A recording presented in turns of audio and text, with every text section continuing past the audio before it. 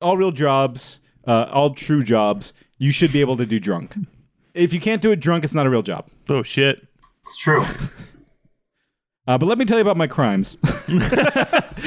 They can't tell you their names. They can't tell you where they live, but in the mid to late 90s, these 5 teenagers can turn into animals to fight an invading army of evil brain slugs. 5 dumb teens are the only thing standing in the way of complete annihilation.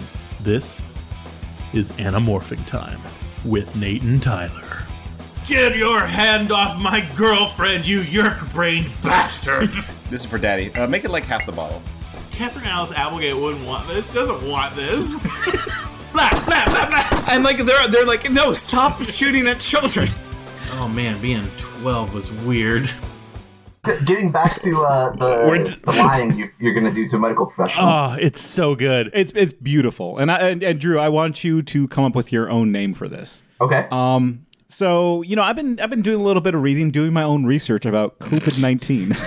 Oh, nice. And I've come to the conclusion that, like, you know what? I should just get a booster. They're throwing them out anyways. Yeah, sure. Everyone says, yeah, it's probably a good idea. But, they only open up to a small group. So I'm like, you know what? I'm going to cut this line.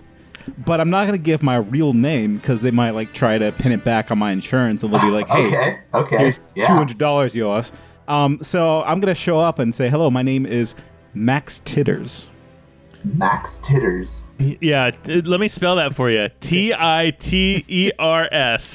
Max Titters. So Max Titters here is going to go defraud the Walgreens for an extra Moderna. Do you know what titters are? How are they? I know that they're called. They're not going to check your ID. They're not going to do anything that would. Well, I lost my ID. Who could get past this iron shield? I am Nate, and I have no government identification at all. No, you're not Nate. Don't say it. Whatever you do, I'm Max Titters, and I have no government identification. I feel like I have to say this. If you're going for like in the blood and immunity, they're pronounced titers. It's not titters, which is why I've laughed every time you say Max Titters, because I'm like, does he mean titers? Or is it, am I wrong? Titters is a synonym for giggles. Yeah. It's the French pronunciation. Oh. Titters. Yeah. Maximilian Titters. Let me show you how the French pantomime titters. It's all right. Yeah, he's still really milking the prostate. It's the same gesture.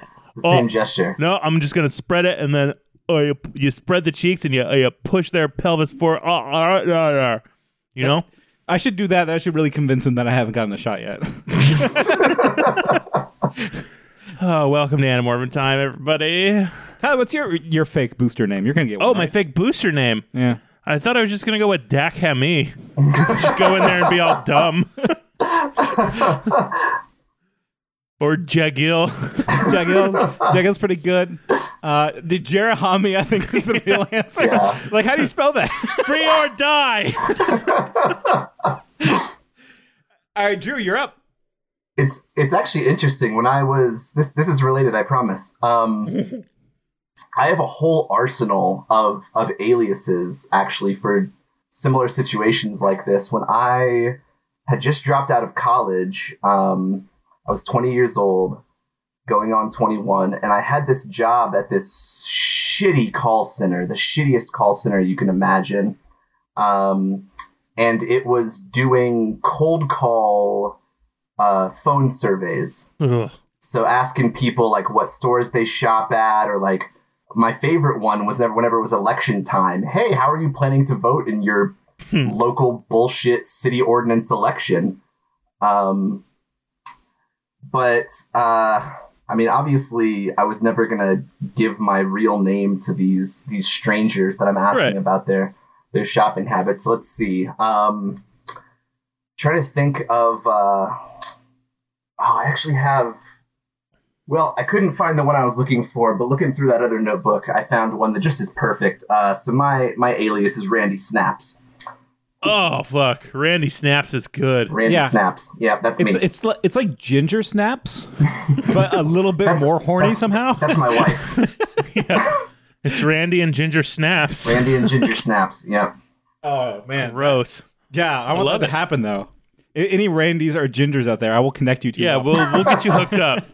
and change your last name. On a related note, this is a book about love. It is. It's a book about love. It's a love book. Yeah, I was gonna say, honestly, we don't even need to do this episode because, like, when it comes to the fandom of the Anamorphing Time podcast, a group united over their love for a simpler childhood past.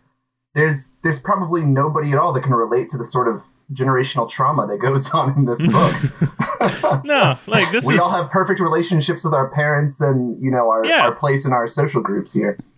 yeah, and you know, sometimes I don't think any of us have ever really gone to look at a place that we used to love and found that it's been completely destroyed and everything about that life is gone and we just have to accept our own mortality, and pretty much the last thing we'll ever do is recognize that we're going to die, and that's just it. There's no God. You know what? These are all good points. I think the real answer, actually, here's the real answer. Thank Well, you actually, for the well, actually, The you need to fall in love with an idiot.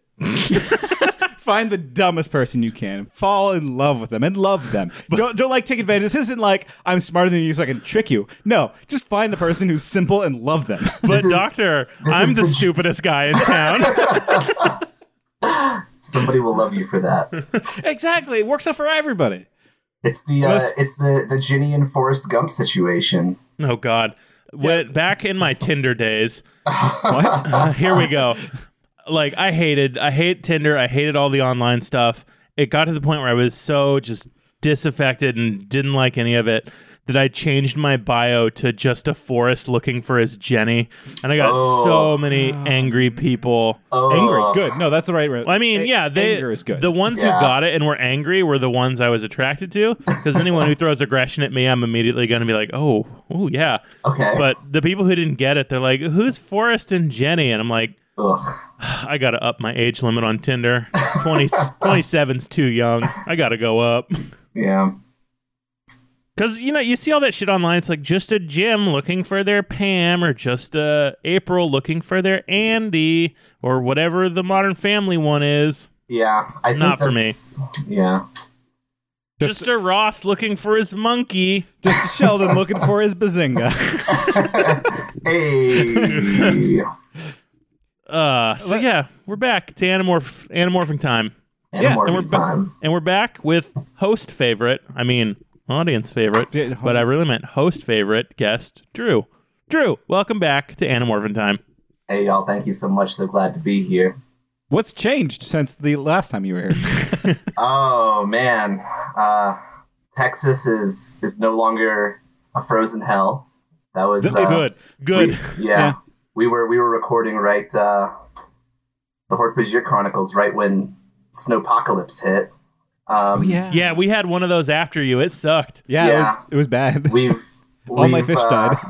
We've morphed from a frozen hell to a disease-ridden hell, as Greg Abbott has overridden all local ordinances allowing for mandated masks. So, And I just want to say, Greg Abbott, we're praying for you. We know you've got COVID. We're praying for the right thing to happen. And here's why you need the alias. Greg Abbott didn't use an alias.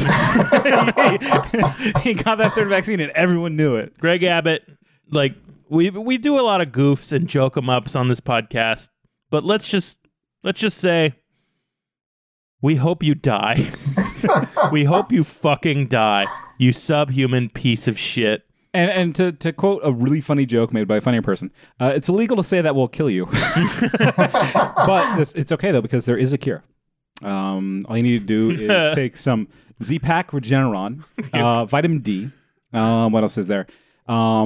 Ivermectin. Ivermectin. That's what I was going to say. HeartGuard. Yeah. I mean, really, no, we it's can go back ivermectin. to we can go back to the classics and really just find a way to put sunlight inside the body. Yeah. You know, and then As, make sure that as you our, burn our dear sage, president says. and make sure you avoid miasma. Make sure that you really don't want that. Get some thieves oil. Okay. Make sure you rub yourself in thieves oil. A sprig of silver holly, thrice blessed by moonlight. But don't curse the moon. Watch out for Allah. Do these things. Make sure that otherwise you're in for bad news. Yeah, and if you've got just a drop of Quicksilver, I say slide that onto your tongue. Yeah. Yeah, I mean, it worked out for Quicksilver. Famous. Let's get the book. We can't. Yeah, let's go to the fucking book. So Let's just get into this story. hold on. We're here doing Animorphs number 34, The Prophecy. The prophecy. The tagline being, "What you don't know can't hurt you, except for the Yeerks." Okay, let's decode what the hell that means. Well, what you don't know can't hurt you unless Okay. there's a bullet coming at you and you're not aware of it. That can hurt you. Okay. Check one for Tyler. No, but like, what is he even trying to say? I don't know. As far as the taglines for the books go, this one's pretty weak. Like, Yeah. I don't remember which book it is specifically, but one of my favorites is a riff on that classic FDR bit. And it was like, there's nothing to fear but the Yeerks themselves. Now that is a good one. That's a good one. They just Yeah. need to repurpose old quotes. Yeah, there's, by book 34, there's really no need to try and be pithy in a new way. Just keep replaying the hits. Come on. Ich bin ein Controller. Sorry, I can't. I've got to stop doing JFK. I just walk around and do JFK now. Ask Like- not.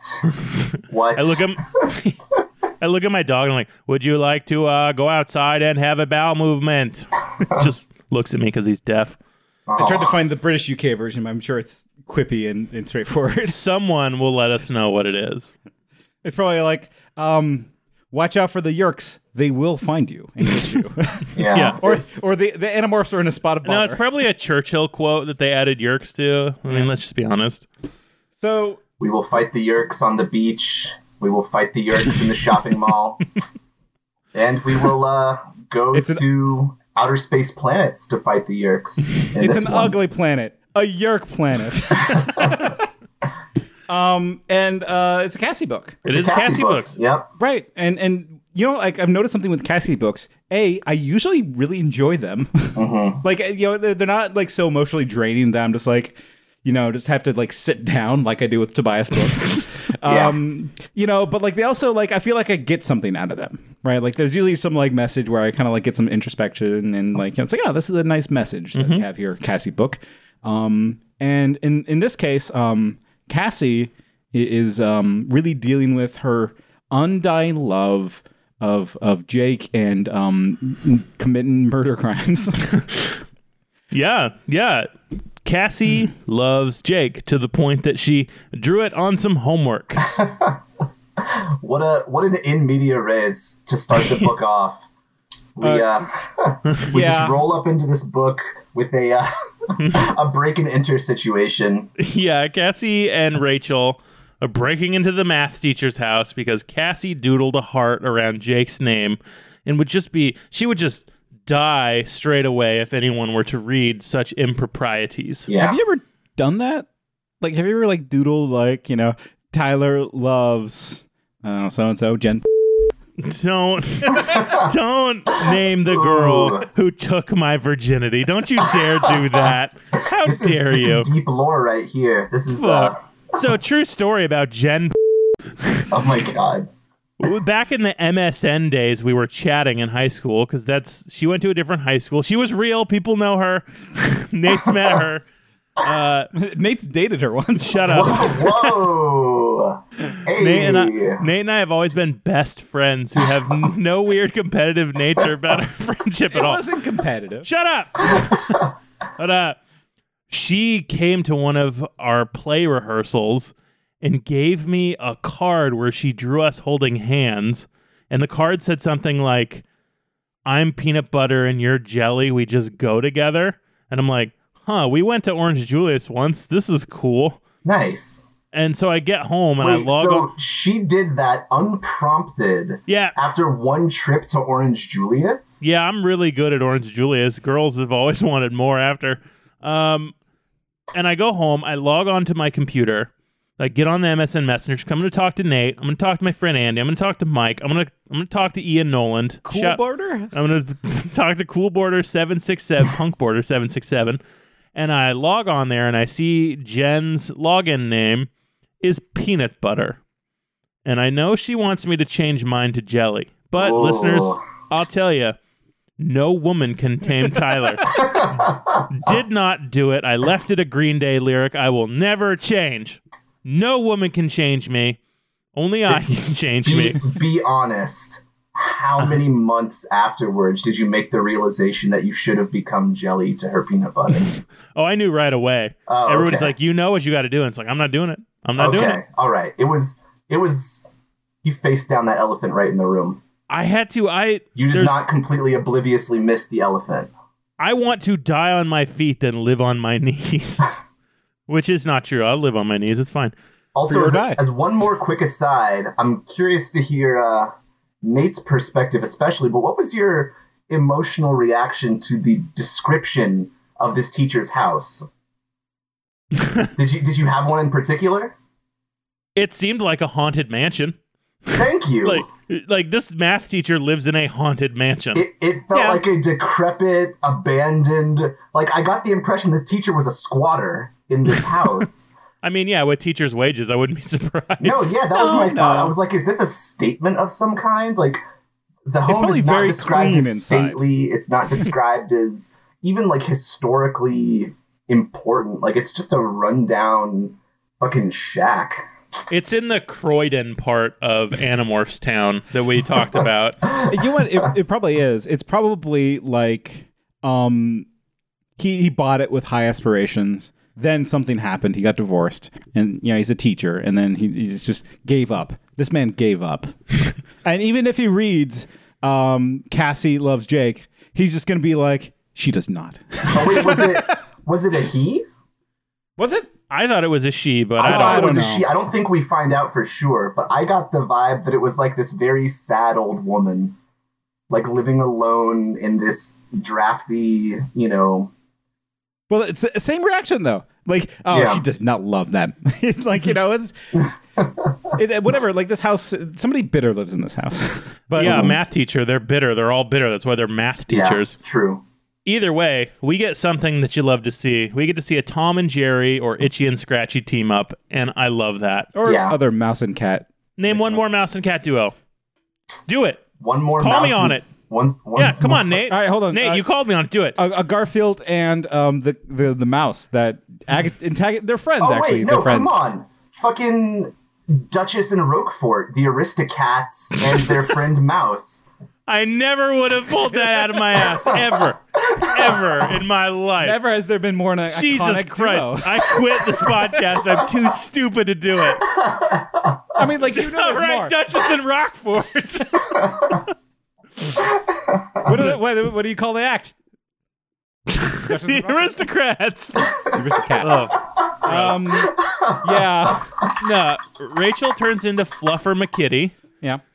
And Cassie just turns into some random Turns rat. into David, yeah. probably David trap, yeah. Yeah. And they decide they're going to steal the homework. Yeah, And they do. and it has absolutely zero bearing on the rest of the book. Yeah, that's 25 minutes into this. Well, you Yeah. know, they have to have the intro of like, I'm finding a secret war. Yeah, I'm you get covered your in bird little, shit always.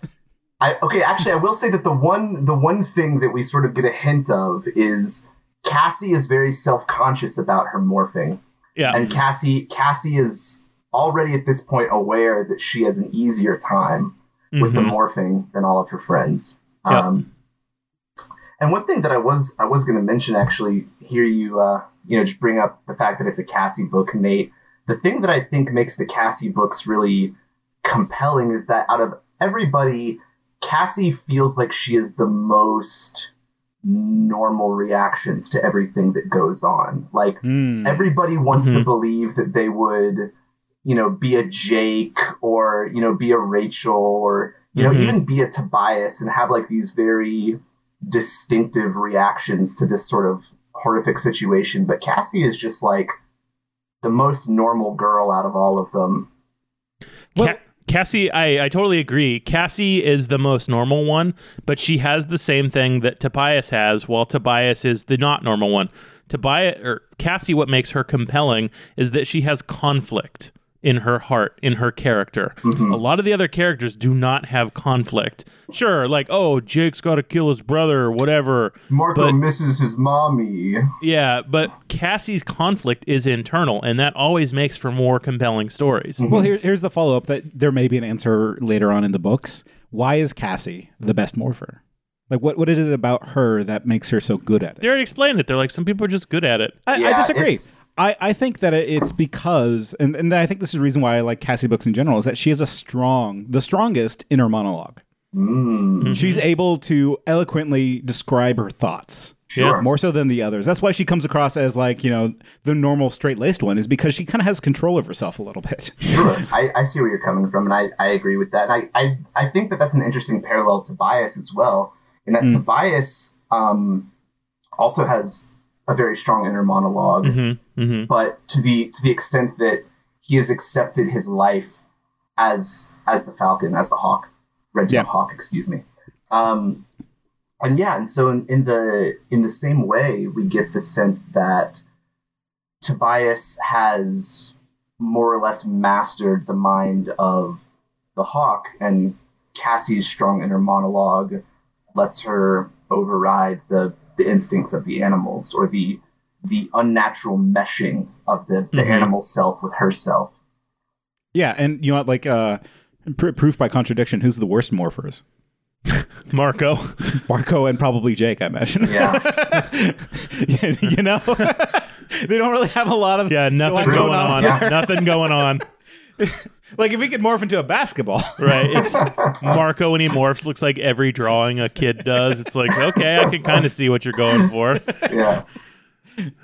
And Yeah, but so Cassie and Rachel, they have like a moment stealing homework. they steal homework. They turn into owls, go home.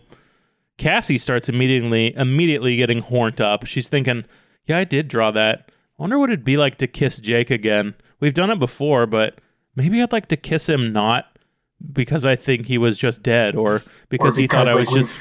We've just gotten through the most traumatic experience of our lives. Right. On a date or something. Yeah, like what if we went to the movie and kissed? Haha, what if? But all of a It sudden, would be awkward. in the midst of her budding sexual fantasies, we see a shape looming in the darkness. It's a Hork-Bajir. Get its eyes. Go for the eyes right now. Go for it. the Go eyes. for the Go for the eyes. Get those beady eyes. Cassie's life flashes before her eyes. She's like, they know about my fucking family. They're here. They know. Oh God, what are my friends doing? Doesn't matter. I gotta rip out some eyes. I'm sure there's a similar scene in The Sopranos. I haven't finished it. Yeah. It's like if you're on like what is it when they try to hide you away for being a witness protection? Protection. Yeah, like It's- if you get caught in witness protection, like, oh, there is some mafioso in here. He's probably killed my family already, and now he's coming to kill me. Uh-oh, you just described one episode of The Sopranos, but really it's more accurately when Tony confronts Ralph Cifaretto about Pyomai. It's all over a misunderstanding, but someone doesn't make it out of that. It's Ralph Cifaretto. Oh, Damn. Spoiler alert for a 25-year-old TV show. you know what? Forget about it. Yeah. And then, Sorry. oh fuck, it's Jarahami. Yeah, Jara Hami, it's our Jeremy. boy. Oh, don't kill him. He's nice. What's Jara Hami up to? What's he doing here? Well, he is coming to get help from none other than your pals, the Animorphs. They need him. The Hork-Bajir need him. Jara Hami Hork-Bajir need the Animorphs. lets them know, oh, the Arn is here, No, he says, Alien Cum Valley. Quote from the book. which is probably my fetish.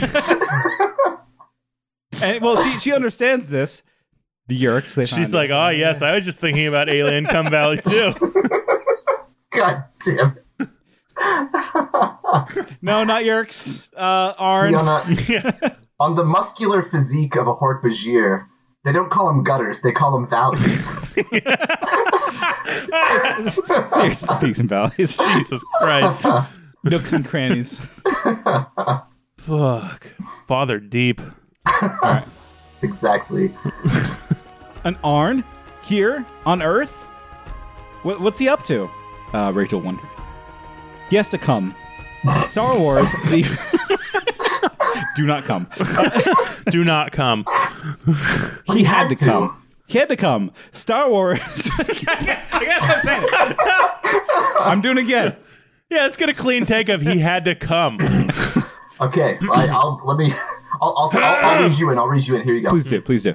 An Arn on Earth? Here? Why? That's the question. What's he up to? Rachel wondered.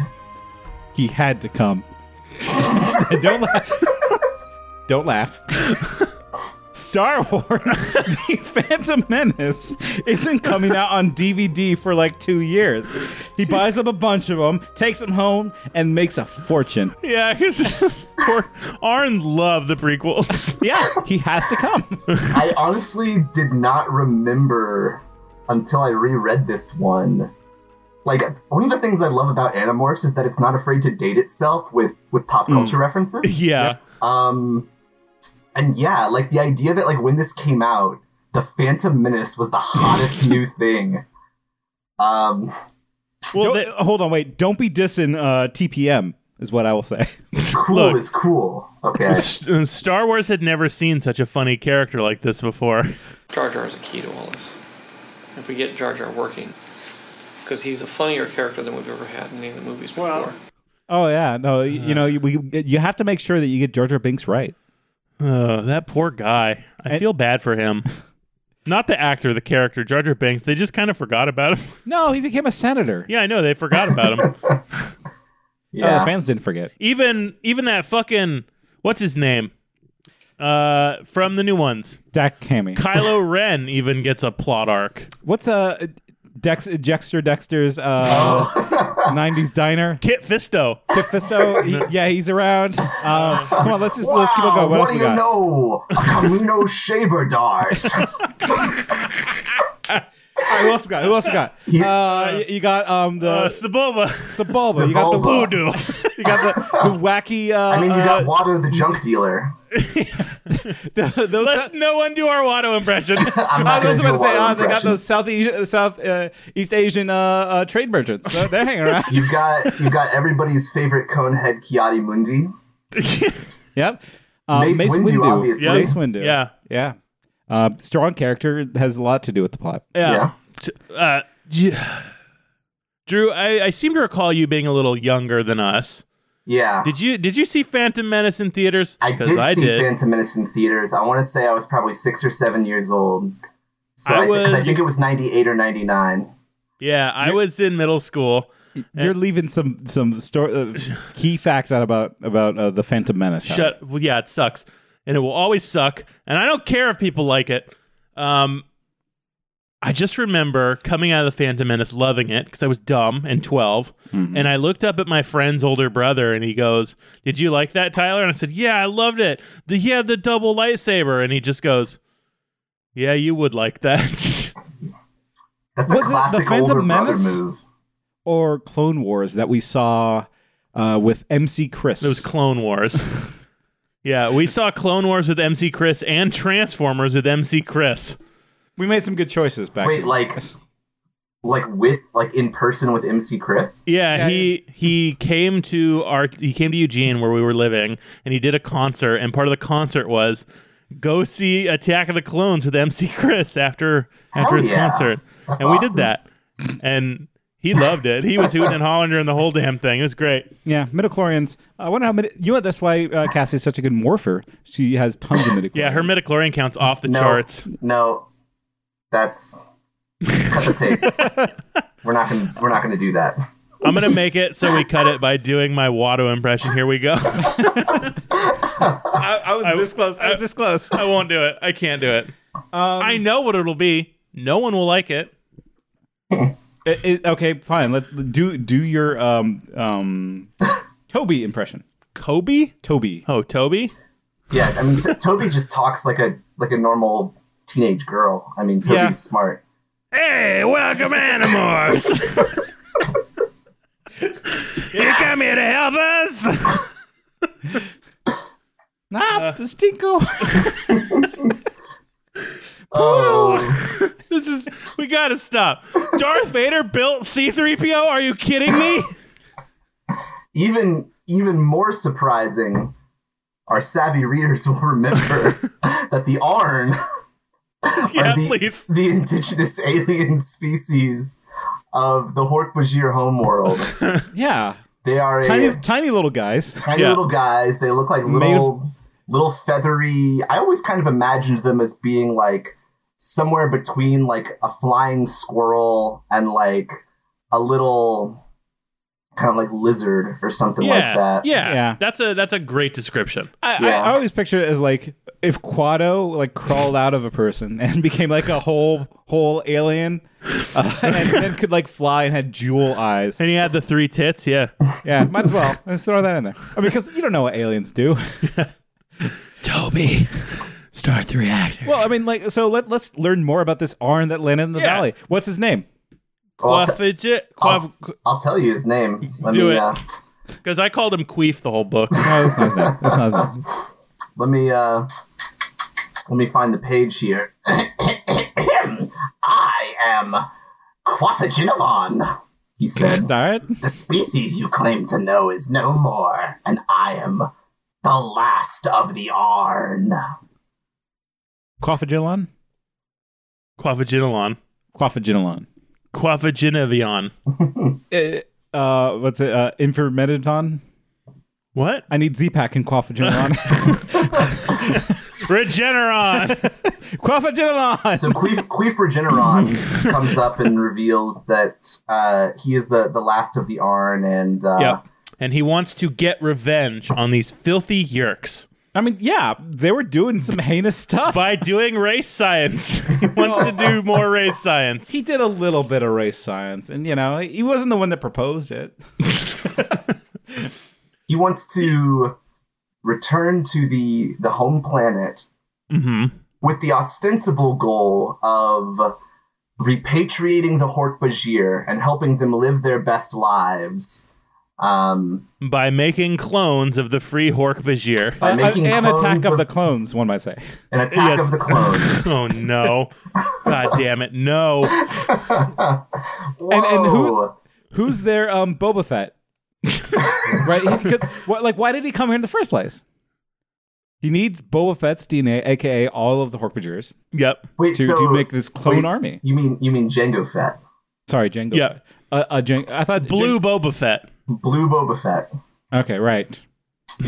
Wait, so does that mean that Dak Hami the Seer is just a simple Hork-Bajir trying to make his way in the galaxy?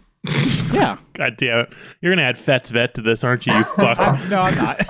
I would never. My back fat. God Got jets. Boba Fett. I'm a devious, degenerate defender of the devil, shucking all the trash compactors on the detention level. My backpacks got jets. Well, I'm Boba, the Fett. Well, I bounty hunt for Jabba Hutt to finance my vet. I've already done Robot Dog far too many times. You know what? Who cares? Fuck it. This one's off the rails. Fuck it. No, we can put it back on the rails, right? Because the Arn has come here with 3 side quests for our adventure. He's like, I want your blood. Okay. Give me your blood. Yeah. Okay. I want to kill the Yerks. Okay. I'm going to put a dead spirit in your heart. Okay. Whoa, And okay. There's one more. There's one more? Yeah. Why does he want to put a dead spirit in my heart? Because he needs guns. He needs You have guns. to go on a fetch quest to find the hidden gun stockpile. Yeah. Because, Drew, you're familiar with Aldrea. Oh yeah. What's Quaffinajon's plan here? So, using the key item of Aldrea's mystical soul jar, his The exoclotl. I'm not even going to try on that one. I couldn't. There's like 3 or 4 made up words that are in italics in this book, and Can I just read from my notes for chapter 4? yeah, please. This sums up chapter 4 perfectly. Here we go. Q-Man wants the Altaphylaxal, wants 2 Altaphylaxal Andrea's Elixical into a strong lady. Yeah. Right? Like That made sense to everyone. Yeah, pretty much. If you're Okay, a no, fan, if you know, you know. If you know, you know. Let's break it down. What is an Altaphylaxal? That's the jar. Okay, No, that's The that's, spirit? no, No. That's the the procedure. The That's the procedure. The ritual. The ritual Yeah. to They're manifesting. Okay. Okay. That's the Who- the yeah. Wiccan.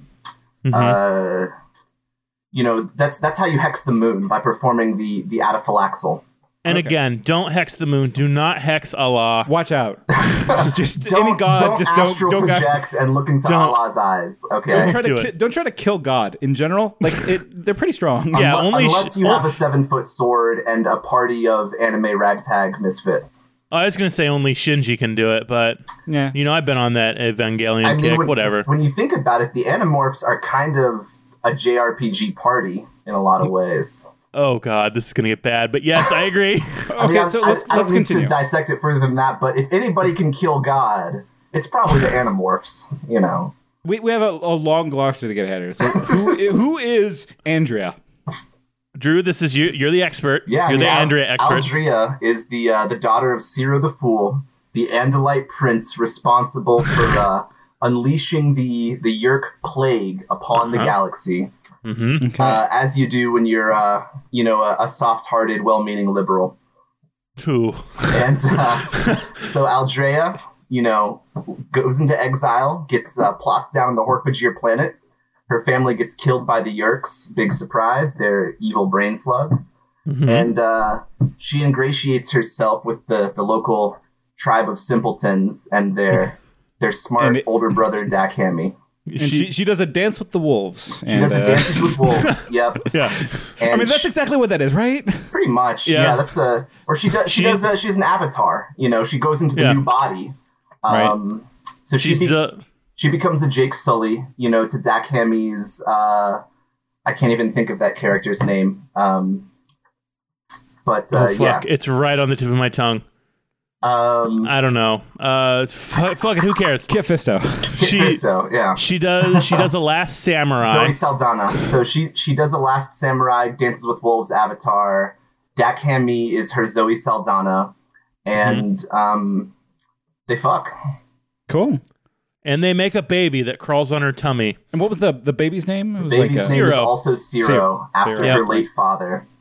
And the baby Ciro, we learn, it's not really that important of a detail, but the baby Ciro becomes a slave of the Yerks, a controller, Hork-Bajir controller. But Ciro grows up, fucks, and has a child called Jarahami. And Jarahami becomes a free Hork-Bajir.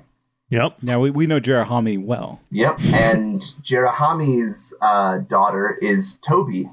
And Toby is special. Toby is different. And the last word is the ixical. Mm-hmm. Yeah. That's the jar of soul. Yeah, the icicle is the soul jar. Right. So, does everyone here understand the sentence? Q-Man wants to Ataphylaxal Andrea's ixical into a strong lady. Yes. Yeah. Okay. That's I think anyone listening who's never read Animorphs will know exactly what we're talking about. yeah. Excellent. Really, that summary is about as precise and efficient as you can be there. That's high word economy. And who are the two strongest ladies in this collection here? Rachel and Toby. Rachel and Very Toby. two strong ladies. It's Toby volunteers because that's my grandmama. Yeah. Grandmama. It possessed me. And Rachel's like, and Rachel I want to rip volunteers fuckers because, up. as Marco constantly reminds us, she is Xena Warrior Princess. Yes. Timely and relevant female role model. Mm-hmm. And so we have two volunteers. Let's kick off this. Ataflaxel. Anaphylactic shock syndrome. Aflac. Let's kick off this Aflac. Kick off And this Aflac. they go into a spooky cave because that's necessary. Yeah. And and they light some incense and candles. They got their crystals arrayed. They got their essential oils. Yeah, and they start the summoning. Yeah. They uncork their fucking soul juice. Yeah, and out comes like a little vapor. And the vape wave doesn't actually go towards Rachel or Toby. Whoa. And instead hits the person who was just there to watch. Yeah. Cassie. Have you ever been taking a test and totally blanked? You read a question, you know the answer, you know you memorized it when you were studying, but you can't get to it. It's like there's a wall in your brain separating you from the information. That's how I felt now, and the wall was enormous, high and long and solid. I was pretty sure Aldrea was on the other side of the wall, but nothing was getting through. I wasn't picking up even a fragment of a thought or a hint of an emotion. The only thing I knew was that something, some force, some bundle of sensations, some object or person was sitting inside my mind. It was as if she was behind me or beside me, but turning my head I couldn't see her. There but not visible. There nevertheless. Hell yeah. Paging Stephen King, Marco said quietly. R.L. Stein calling Stephen King with a message from Anne Rice. Yeah, just throw some more bullshit in here. Yeah. That's Marco. That's what he I'm does. surprised there was no Dean Koontz reference there, honestly. I mean, Marco would have been the kid who's like, yeah, I read Dean Koontz before I read Stephen King. I'm just different, I guess. So yeah, Cassie's got Aldrea in her head. And her first question is, did she know she was dead? Good question. She did not. No, Aldrea did not know she was dead. True. Yeah. She wakes up and immediately is like, where's my boyfriend? My name is Aldrea Iskalon Falon, and I've been told I'm dead. Tyler, you're dead. I know, inside anyway. I mean, like, imagine, like, if you just woke up and somebody told you you died and you're possessing somebody else's body. How would you take that? I'd make them get naked and jump in front of a mirror. Drew? Do you have a real answer? Well, interestingly, I think that sort of the answer to that comes when Cassie is still trying to process the presence of this other being inside of her mind. So I'm gonna touch on this and then we can talk about Aldrea's perspective. But Cassie says, I felt a strange desire to go and press my forehead against Toby's. It took me a moment to realize the desire was Aldrea's. And just like sort of that disembodied longing towards, an action that you can't explain, I think is a really just like immediate and poignant way to sort of frame Cassie's reaction to that. And I think it's classic Cassie that like she's about to just go do it. She's like, I have this desire to like go make physical contact with Toby Hammy, and like, why shouldn't I? And so she starts to actually go and like fulfill this instinct for closeness with Toby, and then she gets sort of caught up in the mental monologue of Aldrea coming to realize that she is within Cassie's head. And I mean, for a ghost-written book, this is actually a really beautiful, unique detail because you look at humans doing a similar thing. Like, if I see someone crying, my natural instinct is to go over to them and hug them and comfort them. When this longing hits Aldrea, her instinct is to go put her forehead against Dak Hemi, and that's a beautiful little alien, different but similar emotional kind of thing. Yeah. And it's really just a beautiful little touch. Yeah. And because it was established as well. Like, this is just it's a cool throwback detail, and it shows that the ghostwriter. Let me look up her name real quick because I want to give her credit here. But it is Melinda Metz, one of the better ones. We've had her. We've talked about her before. Melinda Metz. Probably told her to do better. Really? Shout out to Melinda, but you can tell that Melinda did her research for sure because. In the Hork-Bajir Chronicles, the first time Aldrea morphs a Hork-Bajir and sort of accepts her attraction and her physical desire towards Dak Hammy, there's a description of the sensation of essentially a Hork-Bajir kiss, which is pressing the forehead together and letting the horns touch on top of the head. And not that third horn. That one's from Marriage. You love that third horn. Let Drew make a point, for fuck's sake. I mean, I believe that all Hork-Bajirs have 3 horns on top of their heads, so, fourth horn maybe. You gotta order that at Taco Bell. It doesn't matter how many horns you have, okay? It's how you rake them. Yeah, but ain't no one gonna hit my 4 holes with 3 horns. Liv Moss. Jesus. Jesus. I'm really sorry we derailed your nice, thoughtful point to talk about horns and holes. And, well, I think it's with this book because, like, what's the first thing that Andrea gets assaulted with? Pain. Okay, pain. You're dead. Loss. Give us some guns. Can you find guns? Yeah. We need guns. And yeah, so the immediate request is be useful to our war effort. Right.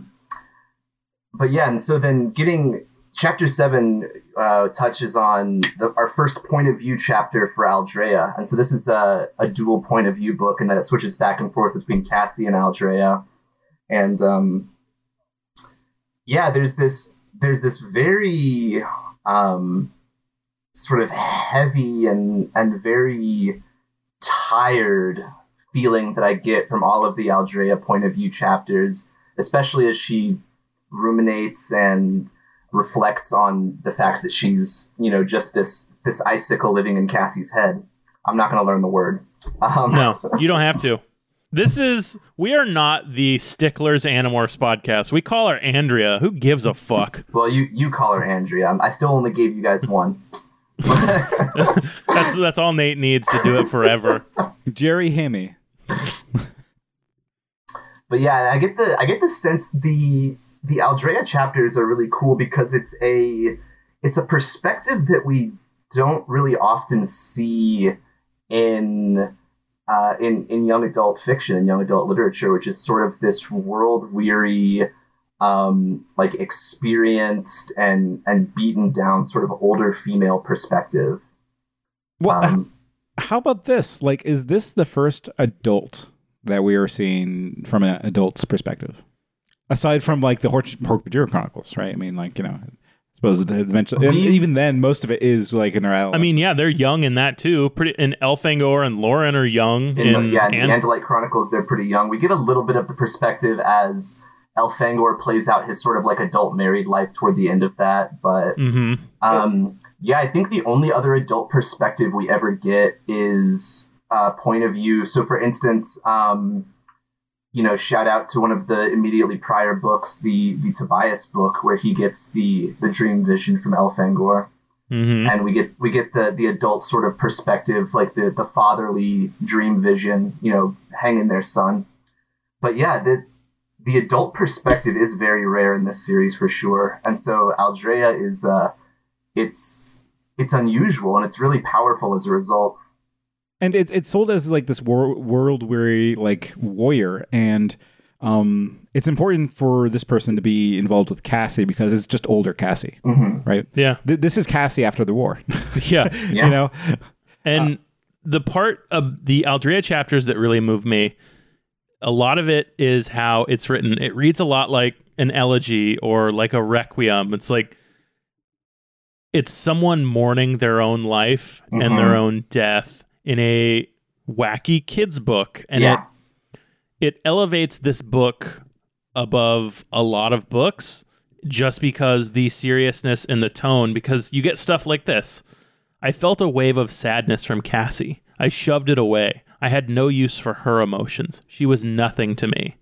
You get stuff like that coupled right next to, was it true? If so, then Dak was truly dead like my parents, like my brother Barafin. Had I had a chance to say goodbye to Dak? Had we fought side by side until the end? I would never know. My axilla had been collected before my death, so the memories of my last moments with Dak did not exist. So it's her mourning her own death, which she will never get to experience. Yeah. That's some deep, heavy, beautiful shit. Absolutely. Yep. And I'm actually going to correct myself a little bit as well, because at this point, the axilla is... Aldrea is a tragic character. I mean, for a lot of reasons, but it's her character is established as, arrogant Andalite, sort of the manipulative and really the more kind of malicious and ruthless side of the Andalites as she manipulates Dak in the Hork-Bajir Chronicles and all of that. But it's her tragedy in this case comes because when you think about it, I haven't mapped out the exact timeline or anything, but really at this point in her life, she's really only been a resistance fighter for a few years. So her death, I believe, by her perspective, takes place only a few years after the events of the Hork-Bajir Chronicles. So to her own perspective, she is not an old woman. She's still sort of just like, like a 20-something sort of freedom fighter. Obviously her experience, like fighting this really intense, uncertain guerrilla warfare, is sort of the first layer of things that really ages her and gives her this world weariness. But then we actually see that unfold a second time, a second layer, as, like Tyler was saying, she's processing the reality of her own death and her own displacement in time and space.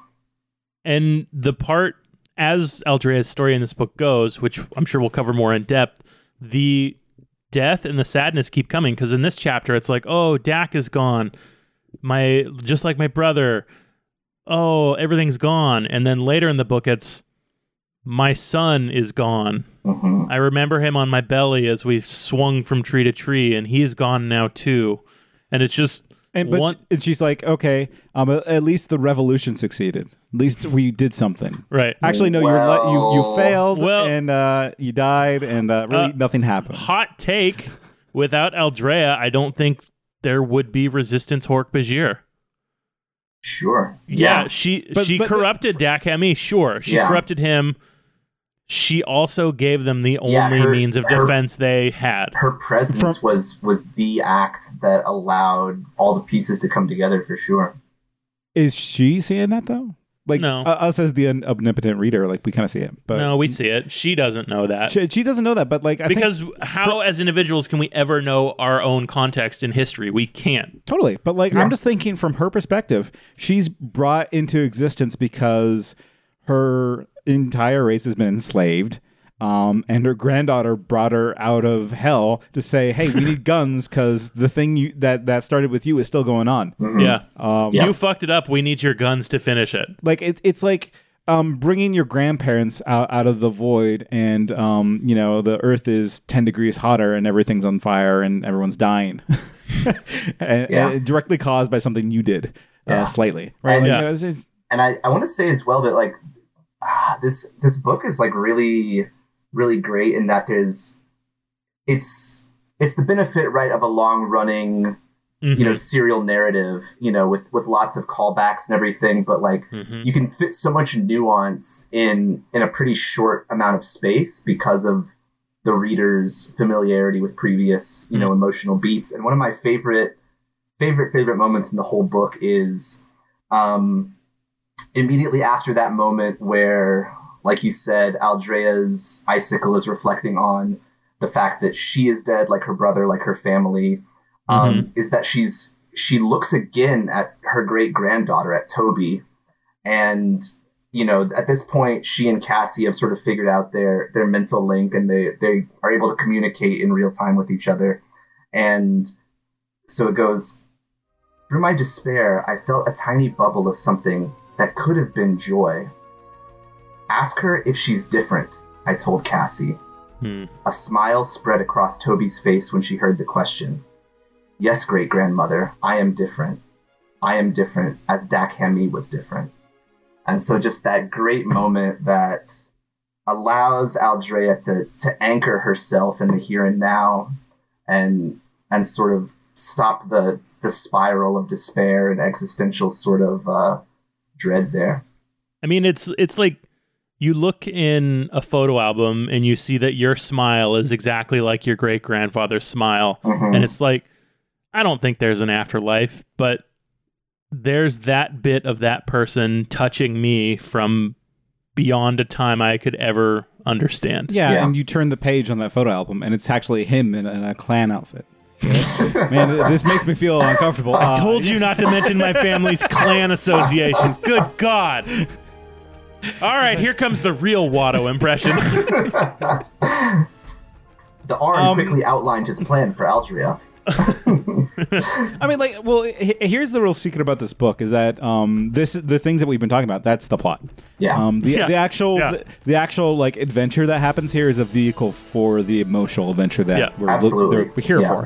Which is what makes a great fucking Animorphs book. And and the reason I was excited to come on and do this one in particular, I mean, I love the Hork-Bajir Chronicles. Like, the Hork-Bajir Chronicles is my favorite thing in the whole Animorphs collective. And so the fact that we get another little piece of that, another taste of that with book 34, Aldrea comes back, the Hork-Bajir homeworld comes back, and we get to sort of look at all of these topics through the lens of our pals, the Animorphs, and that's just like really cool.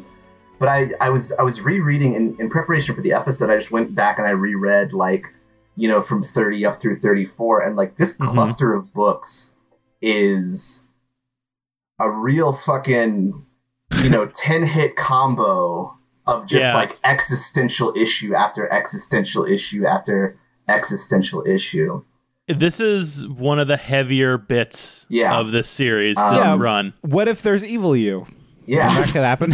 What if there's evil you? What if you are tortured past the brink of sanity, you know? Well, that one. What if your mom trips you downtown?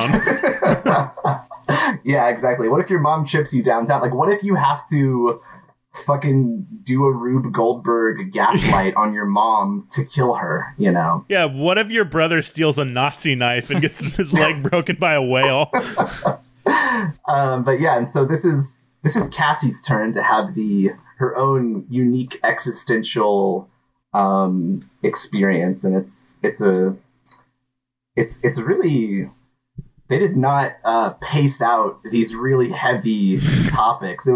It feels intentional that we get every member of the gang dealing with like just a real, you know, worldview shattering existential, you know, fuck fest. And next up, we got Marco with a poodle. So I'm looking forward to that one. I have no idea. Don't. It doesn't matter. It's okay though, because you know what? I've come to a realization that I feel bad about the Hork-Bajir. We're all fans of the Hork-Bajir here, right? Yeah, big time. Oh, absolutely. What's their motto? What do they say? Free or die. Free or die. Free or die. And the Arn have come down, and they've come down like, listen, we have this thing that will prevent a terrible disease. It's free. We'll give it to you. I know what you're doing. It's just one. You know, it's just 1 to 2 jabs. And all right, Max Titters with his 3. All I'm saying is that the Hork-Bajir are like the idealized American spirit. Like I'm reading this section. I'm like, this reads like it was just post 9/11. Because we must be a free people, great-grandmother, so our freedom here, in this valley, on this planet, has been bought and paid for by these humans, our friends. But freedom cannot be given. It must be taken and held and defended. Our freedom has to be our own creation. I will not wear this mask. Right. You will not muzzle me. Are you a sheep? Live free or die. And this is like in context that Toby's trying to convince Andrea to go on this mission to get the guns, and she's like, Andrea's like, I hate the Arn. I hate the Arn. The Andalites are pieces of shit too, by the way. And Axe is like, man, fuck you, lady. Yeah. But you know, honestly, the Axe. So there's a little bit of beef between Axe and Andrea. Mm-hmm. Axe says like, hey, you've abandoned your Andalitality. Yeah, and Andrea's like, you abandoned your Andalitality, fucking smug bitch. She's right. Warmonger piece of shit. The interesting thing, though, is that, like, Axe is not like, you are a race traitor. Axe says, you are still my race, you just don't want to admit it. Like, right. Axe is keeping her as part of the in-group and saying, stop pretending, rather than disavowing her as an Andalite. Yeah, and I really disliked Axe in this book because if anyone could understand Ciro and what Ciro did, it should be fucking Axe. I think that I agree that Axe is probably I would not have written Axe this way, you know, if I were to write Animorphs number 34, The Prophecy. But what's the fucking prophecy, by the way? We'll get to it. Will we? Yeah, we'll know when we see it. I feel like the title is I feel like the title is sort of a whiff, but yeah. So Axe in this book is very much goody two shoes, Boy Scout, Andalite honor Axe, and does not dwell on a lot of his own lived experience for the last 30 some odd books. Yeah, and like there are a couple like B and C plots alongside this that were just either abandoned or quickly, brushed to the side because there was this bigger, better story with Andrea and her coming to terms with her life and death. One of those is the Axe story, the Axe and Andrea story, right? Yeah. Because at the beginning, it's like elves and dwarves. They don't like each other, but they might become friends on this adventure, and they do. And really, there might be some insights there, but it's never really explored. Well, I mean, it takes up as much air in this book as it needs to. It's a fun side to this heavy shit that they're shoveling down our throat. Yeah. They are forcing this vaccine down our throats. Free or die. But there's also this other plot that kind of gets brought up briefly. Because when they're about to do hold on, let me look up the name of this procedure. Wait, Ty, do you know it? The Ataxalacal.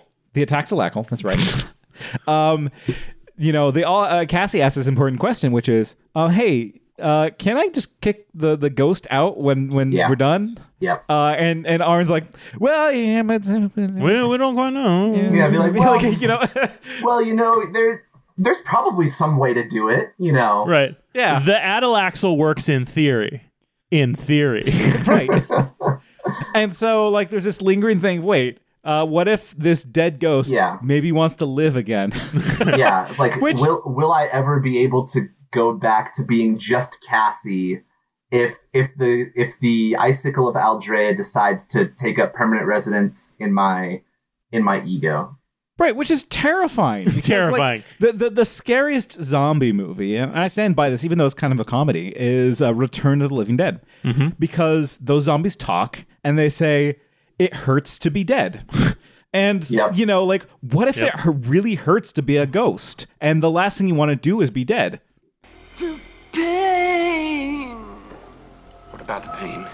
The pain of being dead.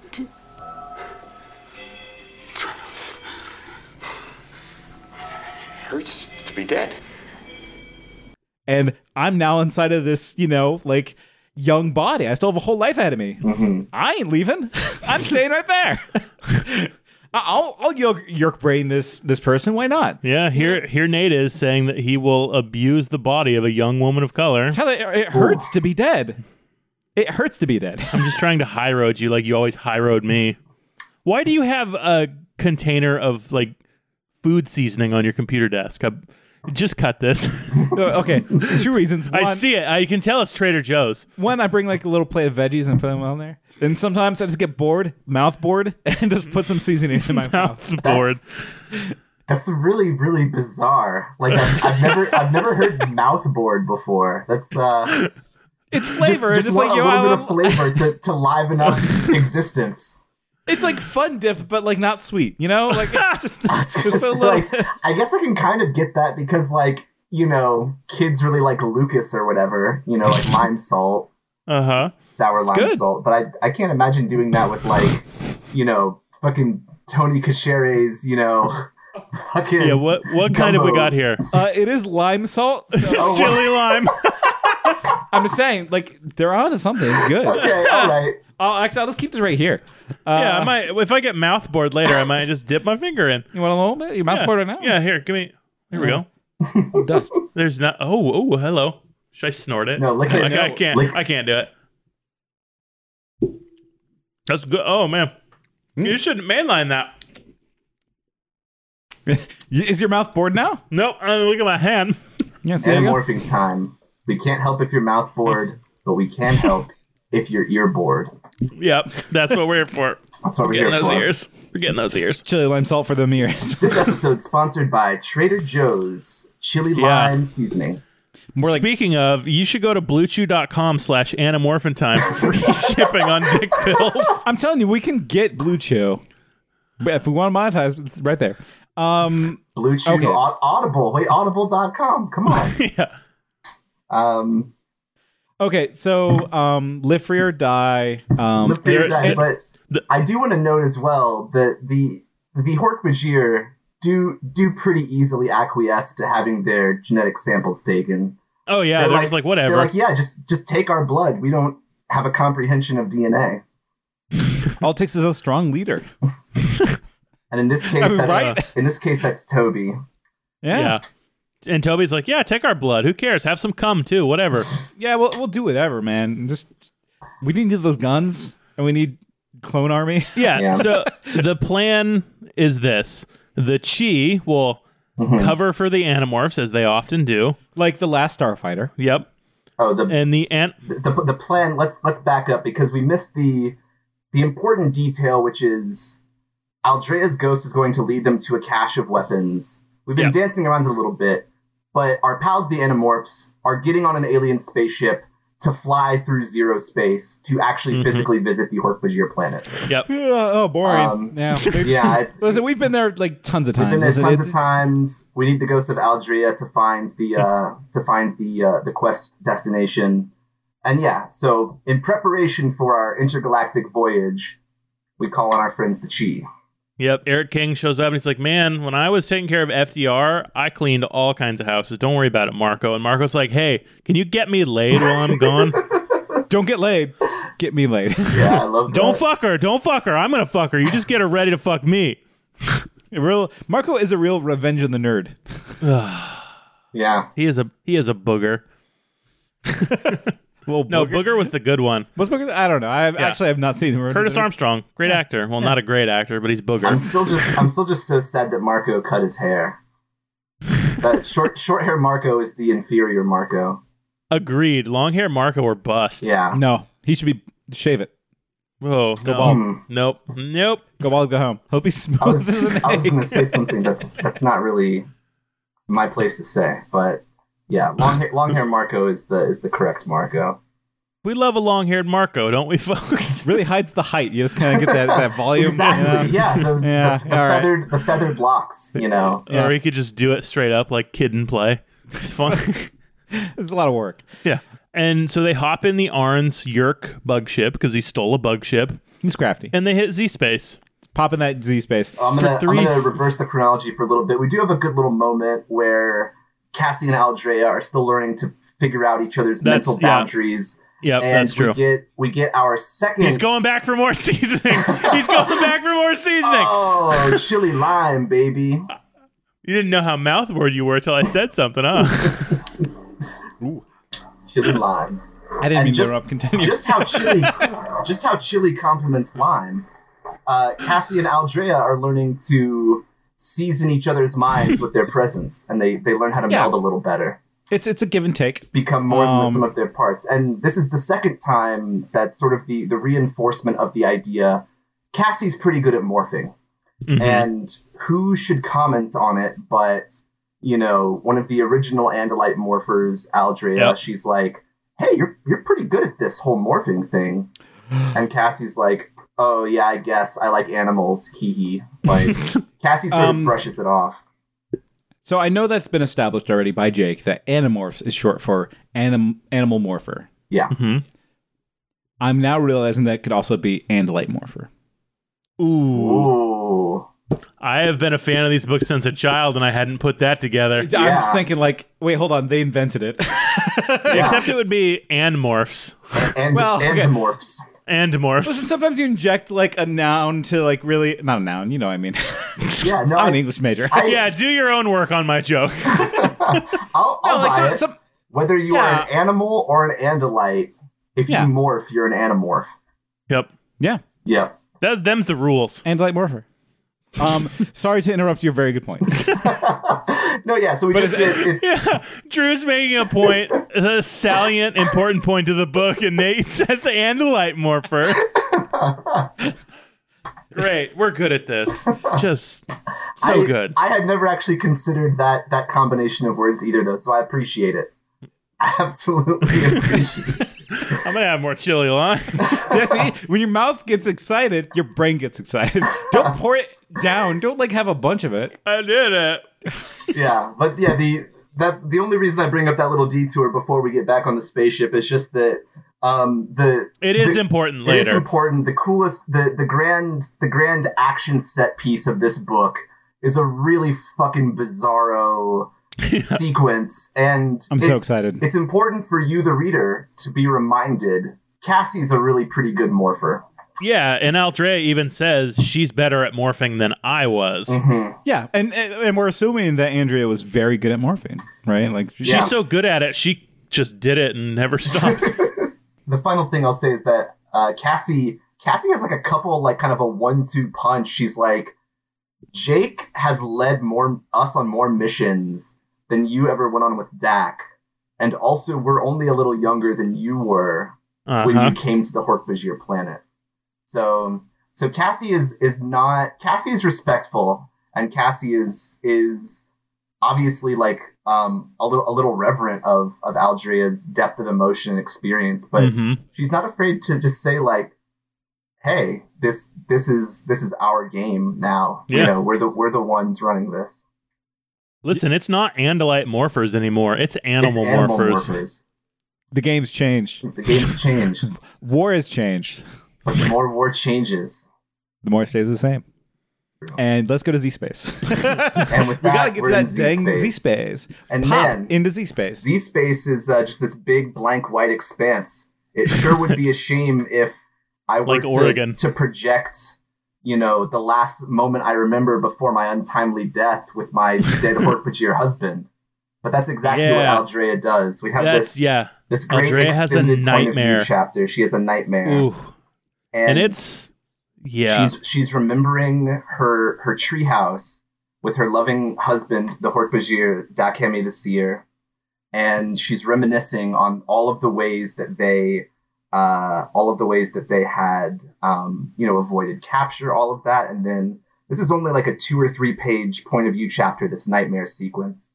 But Aldrea gets the vision that she imagines herself holding her infant Hork-Bajir son, Ciro, named for her father, the Fool. And the homunculus of her baby son starts speaking to her, giving voice to all of her deepest fears and insecurities. I mean, like, what else are you going to dream when you're dead? Except for a spooky dream about your dead child. Yeah, and then I actually bookmarked, this is the only bookmark I made in preparation for this episode, but the end of this nightmare sequence, we get Aldrea reflecting on sort of her nightmare, and so she said,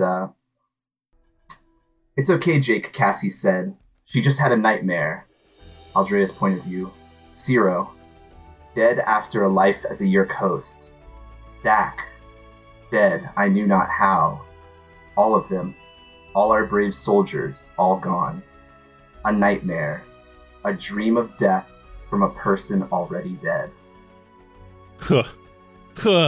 It's dark. Yeah, and that's like that last little line, I think, is like sort of the seed, the core of kind of Aldrea's, emotional weight in this book. Yeah, absolutely. And it's a very beautiful little vignette that a child's book does not deserve. Yeah. I actually I didn't really know how to fit it in earlier, but my mind immediately went to this moment when we were talking earlier about the deaths from the lack of ICU beds that we were talking about, the COVID pandemic, and the tragedy of dying without even being helped, and just so a dream of death from a person already dead has this sort of weight or it has this sort of like emotional sort of feeling as you think of when you think of like World War I, like dying in the trenches with like mustard gas filling your lungs, or like dying as Berlin is like firebombed, just dying in a war zone, or dying in the midst of a tragedy that's already larger than you can imagine. Yep, you can only watch and you just you just die.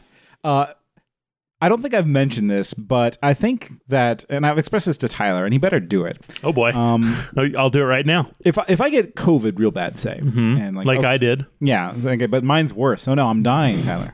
Nate, you don't and- always have to one up Tyler, okay? No, your COVID mine's doesn't better. have to be worse, okay? Mine's better. My COVID's gonna be worse, and my death is gonna be better because Tyler, I want you to dress up as the devil. Okay. And I want you to show up, and I'm delirious, and I'm dying, and I want you to show up and say, "I've come to get you, Nate." Okay. Because like I want to be so delirious, and I want you to like get me high on acid, really give me some nice psychedelics. I can do that. And send me straight to hell.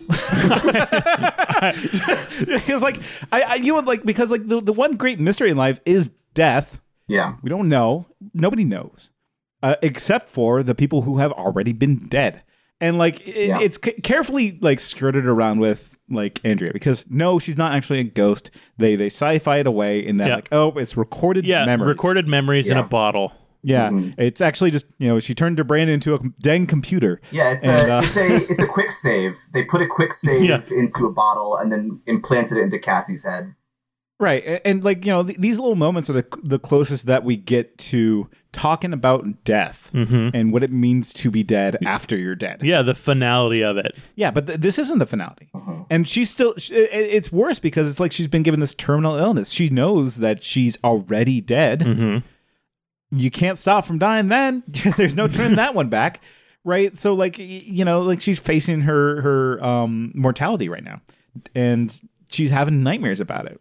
Right, your last moments in this like little bit of earth that you managed to luck into, but through a weird ghost ritual, are just nightmares of your dead child speaking to you. Yeah.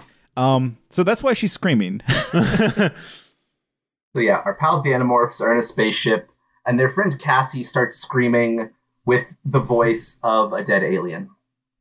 Yep, and it's okay though. Jake's just like, listen, Cassie, it's okay. It was just a nightmare. Have some nutrition pellets. Yeah, have another health pellets. have some more health pellets.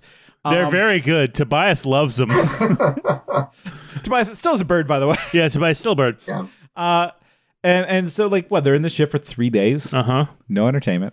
Just chatting amongst, like Cassie getting to know Aldrea letting her wall down a little bit, but not too much.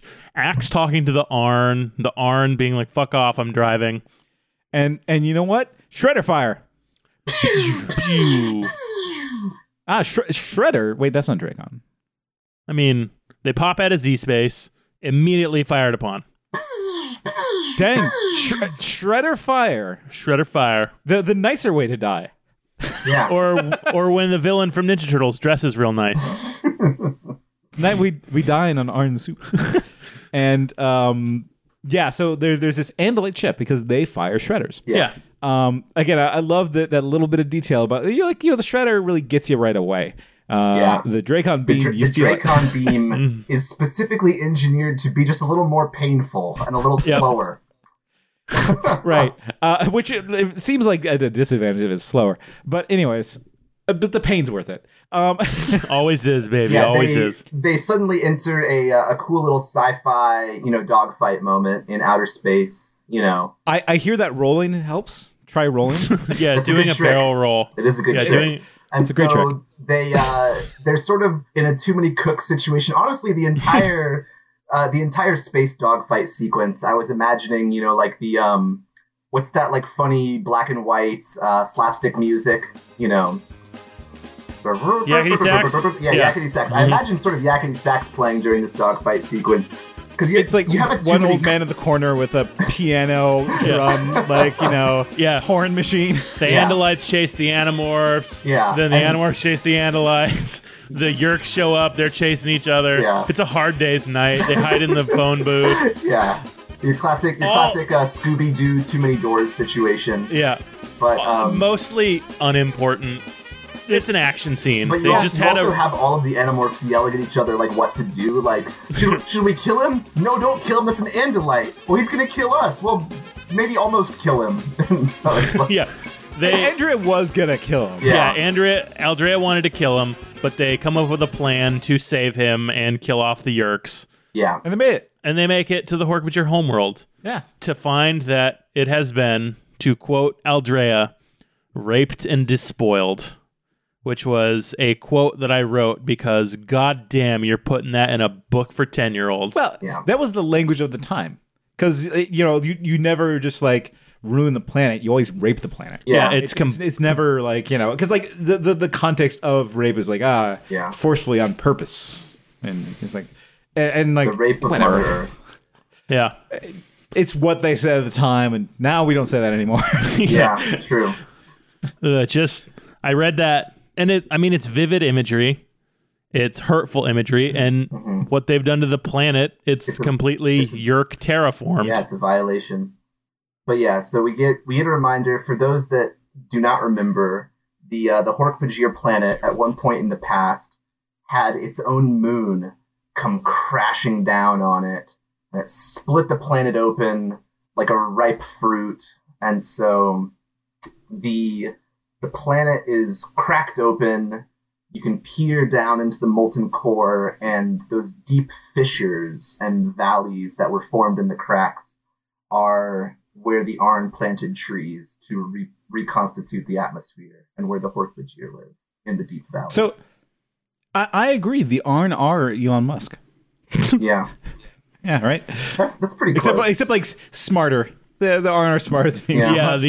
The Arn have skills. Elon Musk did PayPal. He paid someone to build a shitty robot. Oh, here we go. I found it. So the Arn Q-Man, the Arn, Queef, Virginia, is giving kind of a little history lesson, a little biology lesson on the trees and everything, and all of a sudden Cassie says, "Aldrea, are you all right?" Cassie asked softly. "Turn away," I begged. I hated the weakness in my voice, but I couldn't bear to look anymore. "Turn our eyes away." She did, but then she looked again, and I looked too. Because even now, scarred and blasted, raped and despoiled, it was my home. And careful readers will see the correlation between what Nate said in the Hork-Bajir Chronicles. Nate, you made a point that Cassie is Aldrea, and Aldrea is old Cassie. And in the Hork-Bajir Chronicles, Dak Hami tries to shield Aldrea from looking at the charred corpses of her family, but she looked anyway. Yeah. Aldrea in this moment relents, does not want to see, but Cassie sees, and then Aldrea has to see as well. Mm-hmm. It's like poetry, it rhymes. True. Were you going to say it? No, I was actually, I thought I had a good point, but yeah, that's fine. No, go ahead. I don't need to quote George Lucas in this book. My thing is, like, let the person look. Like, I would want to look. Like, let's say it's not something, because I guess I just don't have a place that I associate with love and warmth. Well, I mean, it's but like, you know, if I saw, like, say a beloved pet has been horribly mangled, you know, and they're like, "Oh, don't look. Sorry, it's too hurtful for you. Don't look at this." I would need to look, right? And I think everyone has that urge to look because they need confirmation. Visual confirmation that the thing has happened. I mean, yes and no. Some people have to look, and some people genuinely can't look. Yeah. Well, and so both I think are valid reactions to it. No, one's right. Aldrea is a character who does have both reactions. When her family was killed in the Hork-Bajir Chronicles, Dak tries to shield her, but she looks anyway on the wreckage of her home and the burning corpses of her family. And now this time, she looks, and she's the one that has to turn away. She says, "Cassie, don't make me look." She's begging Cassie, as the body that she's residing in, to not have her forced to look upon this. So it becomes too much for her, and she has sort of run out of the capacity to process that grief in that moment. More deep ass shit. Yeah. You know, like, let's just go get some guns, you guys. Yeah. And so they get out on the surface of the planet, and they make their way down to the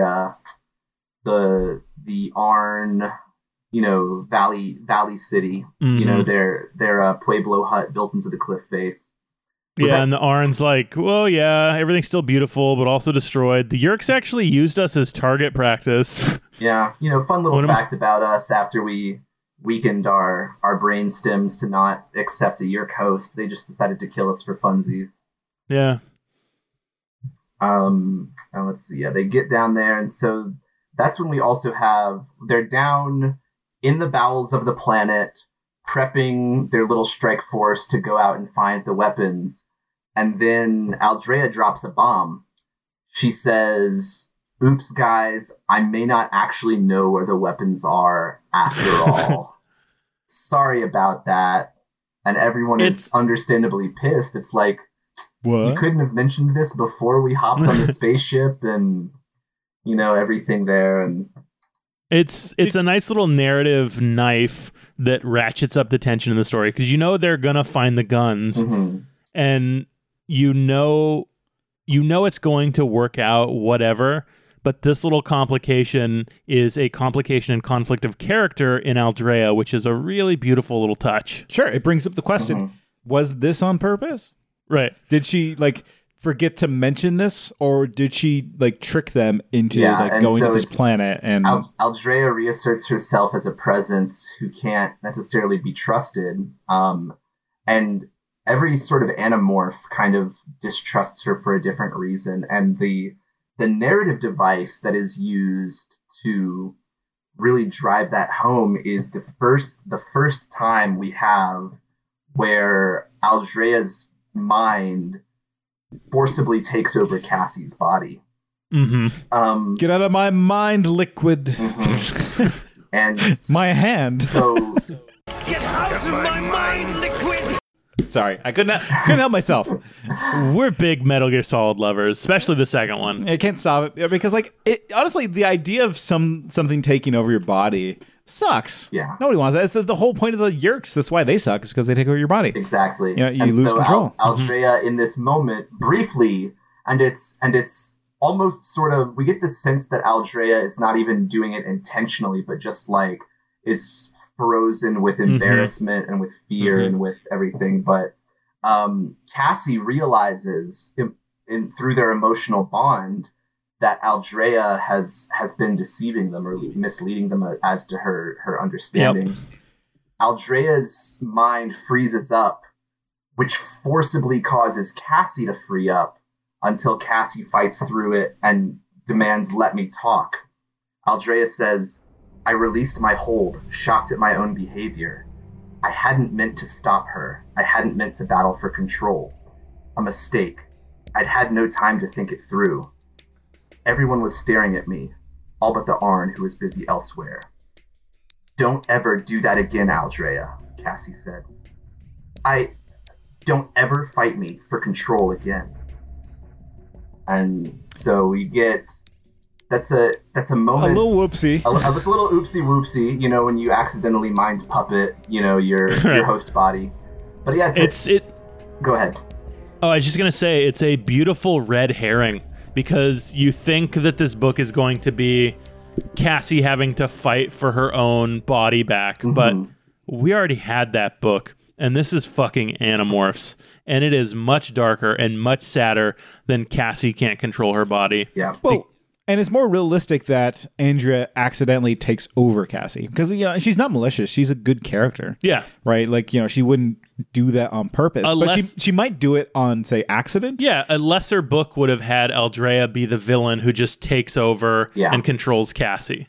Yeah. You don't mean to eat your friend in an attic. You just happen to be bitten by a zombie, and God, you're love real Return hungry. of the Living Dead so much. It's because that's kind of what it is.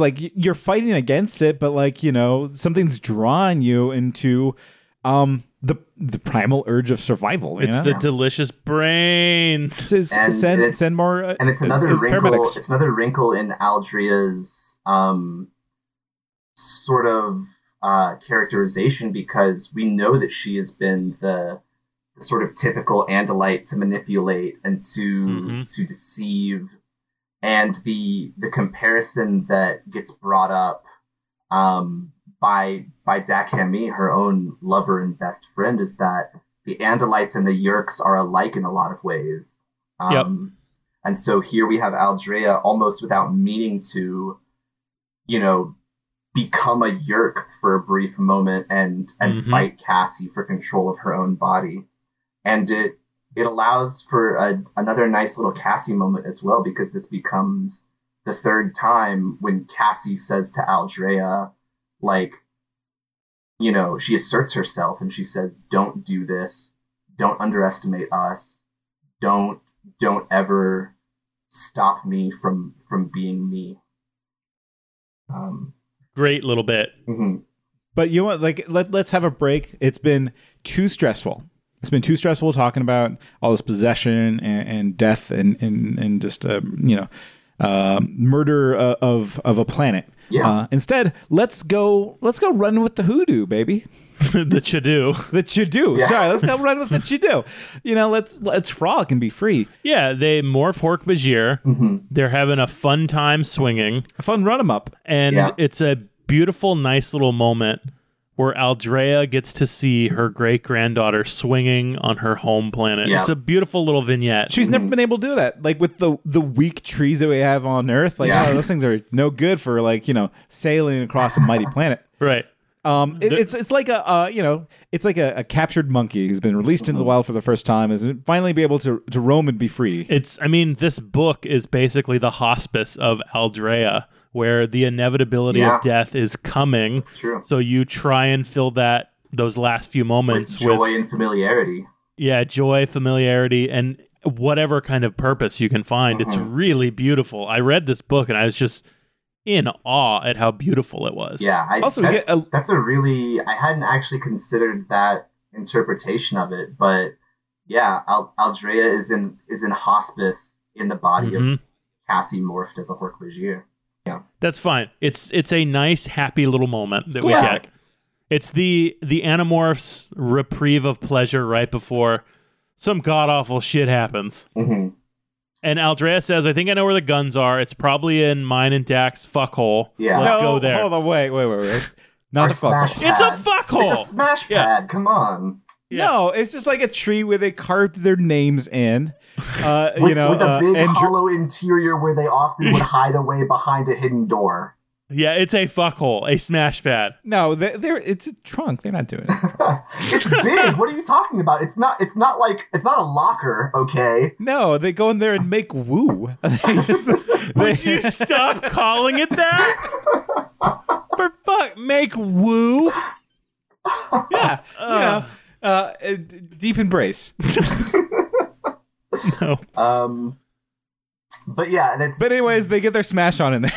They're really smash mouth. That's probably where they hit the guns. There is a good moment here, I think, where Cassie, out of all of them, she asserts herself, but also she is the most trusting of Aldrea, just through their natural emotional link.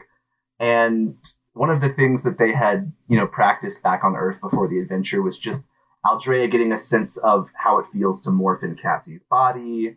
The actual mechanical reality of them sharing a body that may need to engage in battle. And so when it comes time to traverse the trees, have this beautiful little moment, Cassie allows Aldrea to control the morph fully. And so Cassie is a passenger for Aldrea's, nice kind of flying free last hurrah moment. Yeah, it's really, really great acceptance stuff, like giving over of yourself to someone who needs you. That's a beautiful feeling, and it translates very well in this book. Now it's time for guns. Frankie, blow this cocksucker's head off. Ooh, guns. Come on, Sal. Tigers are playing tonight. I never miss a game. Come on, Sal. Wait, but Tigers playing tonight. Last thing before guns, right before they reach the guns, it does turn back somber. So Cassie has a realization as Aldrea is frolicking in the trees with her great-granddaughter. Cassie realizes the implications of the psychic icicle, the ghost soul within her.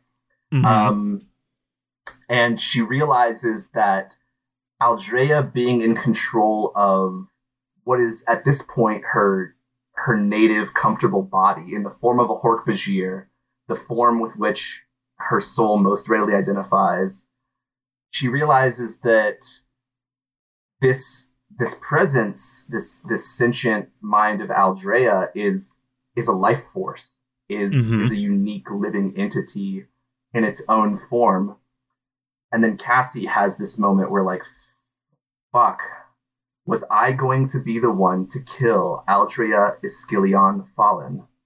Yep. The realization took my breath away. Aldrea felt my emotions. What is the matter? She asked. I couldn't say. What could I say? If I realized before I accepted the icicle, I'd have never agreed to go along. It was impossible, immoral. Aldrea was alive now, and if she died again, if she ceased to exist, it would be from my own selfishness. And so she realizes that after the mission is all said and done, even if there is some way to get the icicle out of her brain, doing that constitutes killing a sentient life force. Cassie's fatal flaw. Right? Because she could just do surgery on her brain and take it out. She's very good at it. Yeah. But, like her fatal flaw, and you can see it in the way that she talks about her it, empathy. is I'm being selfish by taking my life back. Yeah. Right? Because she's not thinking of herself. She never thinks of herself. She only thinks of others, and that's how she experiences the world, through the eyes of others. So, through the eyes of Andrea, she realizes, I have to kill this person. I'm being so selfish. This is fucked up. We know better because we are not Cassie. She deserves better, but she always has this reaction every time. Yeah, I had to kill that Hork-Bajir. That was messed up. I'll just go die. I'll just become a butterfly. I'll just go. I guess there is kind of also like sort of a B plot, or even like a B emotional thread through the book, which is Cassie is constantly doubting herself as to why she was chosen over Rachel or over Toby. Why was she the vessel? Why does she have the icicle? And you can guilt Cassie. You can guilt her into giving your body. In this moment of realization as to I can't bring myself to kill the living spirit of Aldrea, she has this paranoid little mind worm enter where it's like, I was picked because she knew I would be too weak to kick her out of my consciousness. And that's Cassie's opinion. Yeah. I disagree completely. Of course. I think if she had gone to Toby would never kick her out. Toby doesn't have the strength to kick her out because it's your great grandma. What are you going to do? Yeah. She goes to Rachel. Rachel does not have the empathy to allow Aldrea any sense of freedom. Yeah. She's all brawn. Cassie has both. Yeah. Well, there's a good speech that addresses this later. Yeah, we the reader know that there must be some reason other than Cassie's own inferiority complex as to why she was chosen for this important role. The reader knows. Unless you're an asshole. Maybe you're an asshole. Maybe you're like, Cassie does kind of suck. Cassie, you suck. She's totally going to take up residence in your brain. She has the wolf. It's the weakest one. You can't even leave a heart on your homework for your boyfriend. You suck, you weak-ass bitch. Cassie, you coward. Say it loud and say it proud. You can't even live out loud. Who are you? Nate. That's not what I said. I know. Nate. You can have some of that chili you've got in your hand. He's going for it. He's going back for more. Oh, he's got more. When you were making your point, Drew, I was trying so hard not to laugh because I looked at Nate and I saw the jar in his hand and he started to laugh. So I just faced forward. I didn't. I would never. But yeah, Jesus. It's with this sobering realization that Aldrea's life as a living person, more or less, is within Cassie's purview to end or to allow to go on living. They arrive at the smash pad where the weapons are stashed away. And surprise, surprise, the smash pad is located directly underneath the biggest ever yerk pool. Oh, gross. They hollowed out God Tree and made it a yerk pool. You ever sleep on that mattress? You know what's going on in that mattress. Awa got hollowed out and made a yerk pool. Did we make this joke in Hork-Bajir Chronicles? Yeah, we did. Yeah. Okay, I thought so. I mean, it's still just Awa. It's the same planet, Yeah, okay, fair. Yeah. And let's just go right to their plan. Yeah. It's a great plan. It's a plan that always works. It's the Cassie plan. It's you have a problem, you drop a whale on it. I mean, like whales are big. You can do a lot with a whale. So yeah, let me go through the finer points of this plan. Cassie turns into an osprey, eats her friends.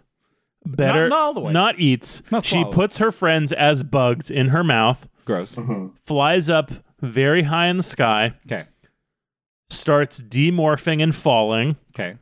While she's mid-demorph to human, she starts morphing whale because she's the best morpher. Okay. Plus, they don't want the Yeerks on the Hork-Bajir planet to know that a human was there. So there's a falling osprey, whale, human girl amalgamation with 5 friends in her mouth dropping right for the Yeerk pool. You ever think something that you shouldn't say? Yeah, say it. I say it all the time on this podcast. This is Animorphing time, where we think it and say it. I'll do the Watto. No, like again. So here's what I was thinking. Like, okay, like the challenging part here isn't necessarily like the multiple morphs. She's done that before. The challenging part is to morph with your friends in your mouth. Like you can't chew. You can't. You got to do 2 things at once. 2 very complicated things at once. And I'm like, okay, well, how do I know this? Well, sometimes, when it's a busy work day, I take a big bite of a protein bar. Oh no, I just had some coffee. I need to go to the bathroom. Take a dump. Still have this big bite of protein bar. So I'm chewing and taking a dump at the same time. Yeah. It's a bit like that. It's a bit complicated. Kind of multitasking that Cassie now faces. Right. That's what you thought was too far to say?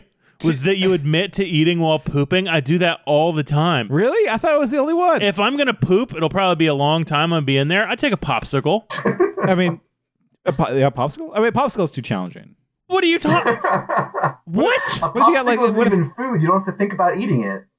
Well, it's sticky. Like So is my poop. Yeah, exactly. If there's particles in the air, poop particles. There are poop particles. Who cares? But my mouth is closed. Not mine. Oh no, this said more about me than you. Uh-oh. Look, I have gone on record as being someone who wants to eat 8 Cheez-Its to keep a little Cheez-It dough ball on their cheek. I love that shit. I saw that tweet. That was iconic. That's what I do. Classic Tyler. Like, if I find Cheez-Its, you're getting 8 of them in my cheek, and I'm licking that cheese ball for 15 to 20 minutes. Well, and I suppose that's what whales do, right? Like whales keep things in their mouth. They do, yeah. Jonas, what's his name? Like Krill, a the Pinocchio. Bible guy. Jonah. Jonah. My name is Jonas. Jonas in the whale. Yeah, that's the Jonas. I'm sitting in a whale. That's the what's that? The Squid and the Whale sequel about Weezer. Yeah, and that joke's for nobody. I understood that joke and it wasn't for me. That's Rivers Cuomo rubbing his cum on his locker. That's anybody. Okay, but animal facts. I was trying so hard. But yeah, so in order to make this plan work, Cassie becomes an osprey. While she's falling, her osprey wings proportionally grow in size to her human body. She gets these fucking Led Zeppelin angel wings, fucking badass. Super dope. While she's I guess the logic of this is that she becomes fully human. She becomes fully human, but just with wings. And because she's human with wings, she can start to morph again. Yeah. She goes, and Aldrea's like, this is the coolest shit I've ever seen. Nobody's ever morphed this badass. She goes from angel wing Cassie into the skyfish from The Legend of Zelda Link's Awakening. You can be my angle, or you could be my skyfish. Or the falling whale from Hitchhiker's Guide. Yeah. Yeah. But yeah, she becomes a humpback whale with gigantic osprey wings and plummets into this gigantic, Olympic-sized swimming pool of a Yeerk pool. And the Hork-Bajir see her, and they start blasting. But before we get to that, we gotta do it. Folks, we gotta do it. We gotta do it. We gotta do... Animal facts. Prince Jake and Cassie, Tobias and Axe, Rachel and Margot, the bandits are here. They want to listen to animal facts. 'cause mom is a bitch. So the animal for today is the humpback whale. Woo! One of my personal favorite whales. You know, if you know anything about me, it's that I have rankings of different whales. I do know this, yes. Number 1, humpback. Number 2, sperm. Number 1 3 is the sperm whale because I'm a Moby Dick fan. But yeah, humpback is top 3. My third, by the way, is the orca. Oh yeah, I mean, those the are murder, the murder fish. Those yeah, are pretty normal picks, sperm whale, humpback, orca. But you don't mess with the greats. You got to do the beluga's face, though. Come on. Belugas are cute, but I don't respect them. Yeah, sounds like everybody I date. Go on. So yeah, as y'all know, we're gonna do a couple of basic ones, then we're gonna get into the weird shit. Yeah, we did send you the Divine Soup Can whale facts to let you peruse and pick and choose. Soup Can. I'm using a few of those adapted facts for sure. Start up with the basic. Humpback is a baleen whale. It is not a toothed whale. It has no teeth. It has baleen. And, you were a kid, you probably had like a Zoo Books or you had like your National Geographic. Baleen is like it's like a curtain of sort of these bony, I like to imagine them as being sort of fingernail material, like keratinous, they're like brush bristles. And yeah, maybe she's born with it. And maybe it's baleen. Maybe it's baleen. Maybe it's baleen. Thank you. That's a good wholesome joke. A first for Anamorphing Time. That's the last. That's my corner. I do the wholesome content. Here's my favorite slur. And so the way that a baleen whale, like a humpback, feeds is that it dives through a swarm of usually krill. And actually, a krill is a small shrimp-like crustacean. Shout out to Soup Can. I didn't know that krill were grasshopper-sized. I thought they were smaller, but that's me too. That's big. Yeah. Like a grasshopper is a sizable fucking insect. They get a big mouthful of water, and then they spit it out, and they strain it through their baleen. So that's dope. Yeah. That is actually really cool. Yeah. So I mean, imagine that you were swimming around, in a like a big bowl of cocoa pebbles, right? You open your mouth, you take a mouthful of milk and cocoa pebbles, and you spit out the milk and just swallow the pebbles. That's what's going on here. So you're like back in the bowl, titty liquid. you're just like some asshole kid who's like takes a big bite. Yeah, you do it through your teeth. It's like, yeah, you do it through your teeth, and then you eat the ones that get caught in your teeth. Exactly. Yep. Humpback whales are noteworthy because out of all the whale species, they have the most complex and quote unquote famous, for lack of a better word, whale songs. So when you hear singing whales, the beautiful echoey musical sound, that's probably a humpback whale. Or Enya. I love Enya. Has Enya done a whale song mashup? I mean, they were probably all whale adjacent. Yeah. But so the exact role of whale song is not fully understood, but an interesting... It's to show gratitude. That's right. It's to summon dolphins. To show gratitude, to summon dolphins. We didn't forget that. But an interesting detail about humpback whale song is that the songs are regional or social group based. So, in other words, all of the males that congregate in a certain section of ocean will all sing the same song. And as they encounter other traveling males or as they move and encounter other pods, the songs are adaptable and changeable. And so they will basically, they're doing remixes of each other's songs as they encounter other whales. It's pretty sweet. That rules. But then there's that whale Walt Disney, and he's just like, no, shut that down. You can't actually sample. And then we have to get to the raunchy stuff because this is Anamorphing Time. So yep, we already talked about the sperm whale. That's done. Not what you think, guys. What do you know about a humpback's penis? Well, I'll tell you. Nothing. It's 10 feet long. Oh, that is that's one shack. It's a big old penis. And that's. Is that wait? Hold on. Is Shaq actually 10 feet? No, nobody's 10 feet tall. You moron. Shaq is also like pretty small by NBA standards too. I think isn't Shaq only like 7'1" or something? Yeah, 10 feet tall. Think people are what? Shaq's a powerful man. I just figured he'd be tall. But okay, so he's like less than a Shaq at that penis. A 10-foot penis comes also with a 10-foot penis bone, because pretty much all mammals, with the exception of humans and maybe a couple others, this has come up on Animal Facts before, but we always talk about penis bones. Yeah, the bones in every human's penis. Yeah. Right? Like that's... But so the technical scientific name for a penis bone is a baculum, plural bacula.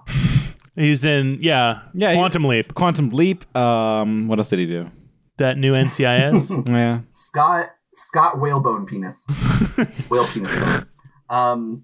But yeah, the not just of the humpback whale, but of many different species of whales, the penis bone is a common building material for harpoons.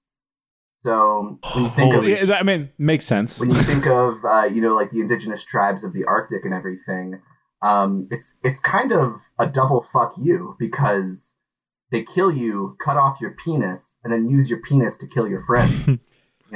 Honestly, if someone's gonna kill me, please do that. Well, and just think about the size of the spear. It's 10 feet. I mean, yeah, it has to be big. It has to go deep to, pierce the vitals. Yeah. And then, we haven't forgot about the ladies. Let's hear about some whale titties. Ooh. Do they have a bone in them? There's no bone, but they're internal. So they don't have any udders. Whales don't have anything like that. It's bad for water drag, hydrodynamics. Yeah. But there are pseudo nipples next to the genital slit on a humpback whale, and the baby whale gets on up next to that genital slit and siphons the milk out of the whale nipple. And here's an interesting fact: the edge of a whale calf's tongue is lined with petal-like extensions, flower petals, that are believed to improve suction and even serve to channel the milk towards the throat. Holy shit. So like how you were in middle school and you had that one weird friend who did that thing with their tongue where it looks like a clover? Uh-huh. That's basically what a baby whale does to get that milk. You know what that reminds me of is mid-flight airline refuel. Yeah. Where there's that little nozzle. That's a good, and plug in that little nozzle. Absolutely. Uh-huh. And so, because whales, the way their mouth anatomy, they don't have muscles like we do where they can suck. Humans can puff up their cheeks and create a vacuum and suck through a straw. So the mother is actually forcibly ejecting the milk. So the mother is squeezing their mammary glands and spurting the milk out. That one mother is, yo, Junior, swim up to my pussy. I'm gonna squirt some milk on you. Pretty much. Pop. Oh no. If whales could speak, that would be a sentence that they've said. And they produce a lot. Every day, a breastfeeding humpback produces up to 130 gallons of milk. Holy shit. That's a lot of krill. That's a lot of milk, a lot of krill. And if you were to think about it in terms of everybody loves this kind of statistics, it would only take a dozen whales a year to fill up an Olympic-sized swimming pool with whale milk. Jesus Christ. So if you got all of the milk, that a dozen whales made in a year, that would fill an Olympic swimming pool.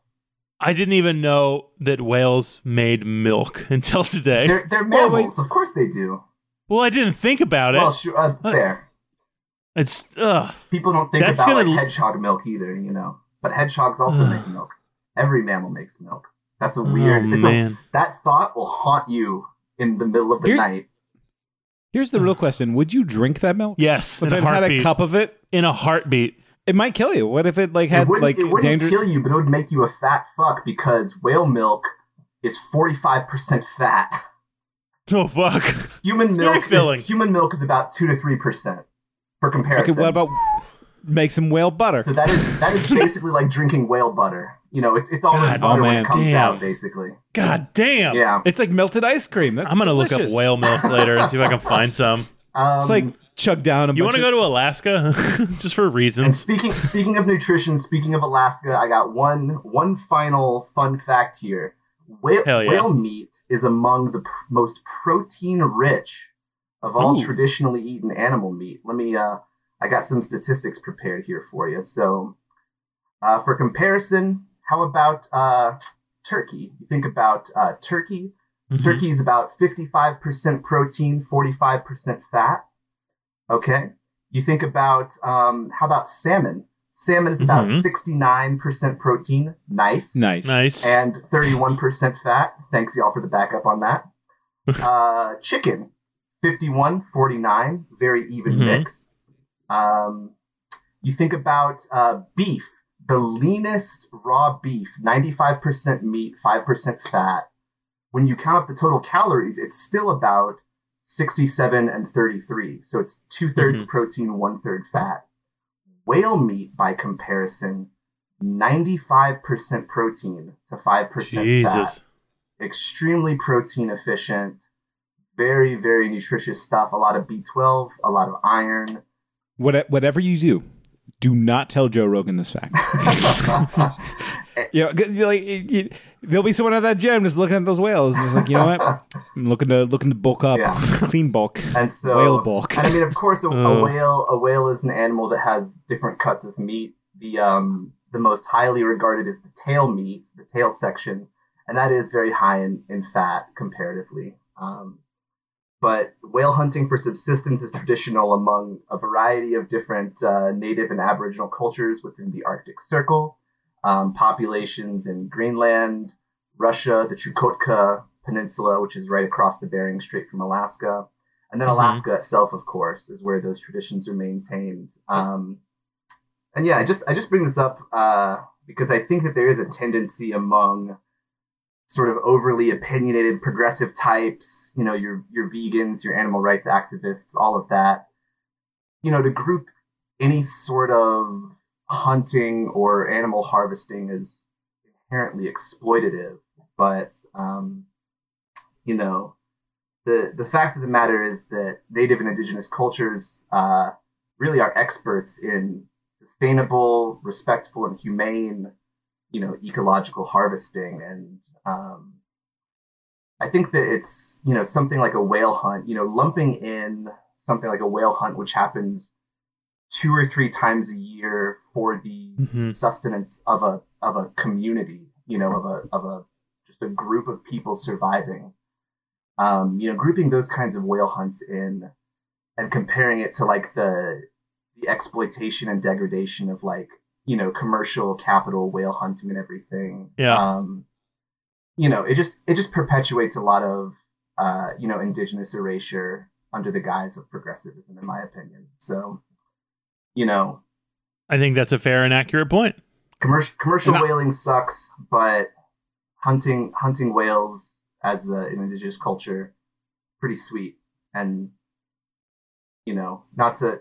What I would say is, how else am I going to light these lamps? I don't know how else to do it. I need whale blubber. Have you heard of beeswax? Oh, the vegans don't like that one either, but... We didn't prepare for that. We'll do that for the bee book. I do feel a little bit guilty because I've tasted the delicious meat of a whale. I didn't. Yeah, in Japan. Oh, sure. Yeah, whale meat. Yeah, I lived in Japan for a year, and they serve it in school lunches. Yeah, and that's actually how I encountered it. It's cheap and nutritious. Yeah, Japan is not one of my examples, specifically because Japan and Denmark still do a lot of commercial whaling, and they in Japan, it's technically banned, but they do these harvests on. Yeah, they do it under like scientific reasons, and then it's like, oh well, let's have this leftover. Yeah, we might as well sell this whale meat since we've done all of our research. And they can't even really sell it. That's why he shows them in schools. Yeah. Let me take some of the murkiness off of Nate just a little bit. I wasn't going to bring this up because I'm not a narc, but I also hate my father, so I'll just get it done. My dad spent a lot of time working on the pipelines in Alaska.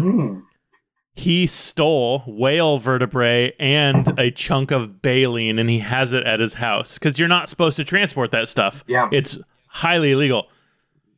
anybody out there wants some baleen or a whale vertebrae clock, because he made a clock out of a whale vertebrae. That's kind of cool. Like they're super cool. It's just super illegal and disrespectful. Yeah, for sure. Your dad does that. My dad does that. Have we told the story of the monster yet? Oh God, I don't know. So my dad made a monster. Let's put a pin in that for another episode. Wait, like he reverse engineered an energy drink, or like he created a Frankenstein. He made a Frankenstein. I'll just tell you real quick. Teaser. Yeah, don't. I'll give you the 3 animals. I'll let you figure out how it works: boar, tortoise, and emu. Okay, that. Next time, he made a monster. Nepal, Tyler's dog, Nepal, ate a little bit of it. He ate some of the monster. And real quick, something I've been really thinking about a lot. I've been actually looking around my boxes and my bookshelves for it. I haven't been able to find it, but I want to give a special shout out to another young adult fantasy series. Diane Duane wrote a series of books called the Wizardry series. And the only book of the series I have read is book number 2, which is called Deep Wizardry. I'm a terrible person. I jumped in the series in number 2 and didn't read any others. But it's a book about a young boy and girl with magical powers. And they have to go down into the ocean and become whales and help a group of whale wizards carry out an ancient magical play, which represents the sacrifice of the innocent and the revitalization of the ocean. Yeah, the great ones. They show up in Animorph. Yeah, Animorph's number 5 or 4, whichever one. Yeah, and so if you're interested in whales in specific, and you like just sort of that middle grade young adult style of fantasy. This book is from like fucking 1997. It's old as fuck. Hell yeah. But it's called Deep Wizardry by Diane Duane. Fuck J.K. Rowling. Read a better wizard book. And it's whale wizards are better. Whale wizards are better, and there's like a lot of really interesting, beautiful world building between the different species of whales, and sort of the symbolic villain is this old mischievous sort of great white shark, and he plays the role of the villain in the performance, in the ritual. Mm-hmm. But there's also, he has this sort of like, you know, smirking aspect about all of his dialogue where you think maybe he's just gonna like fucking snap and do it for real and lose control. It's a really well written, cool, character driven series.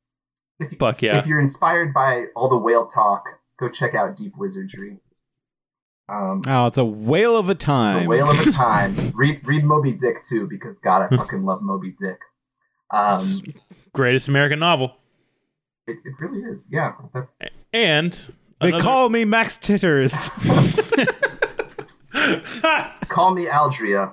Some years ago, never mind how many, I was leading a resistance force of Hork-Bajir warriors and sneaking off to a smash hut with my husband Dakhami.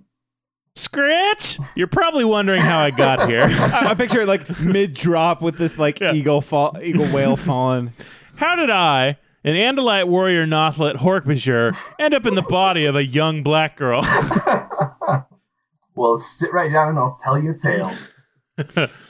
She lands in this Yerk pool and just like vomits out sharks. Right into the Yerk pool. Yeah. Continues morphing.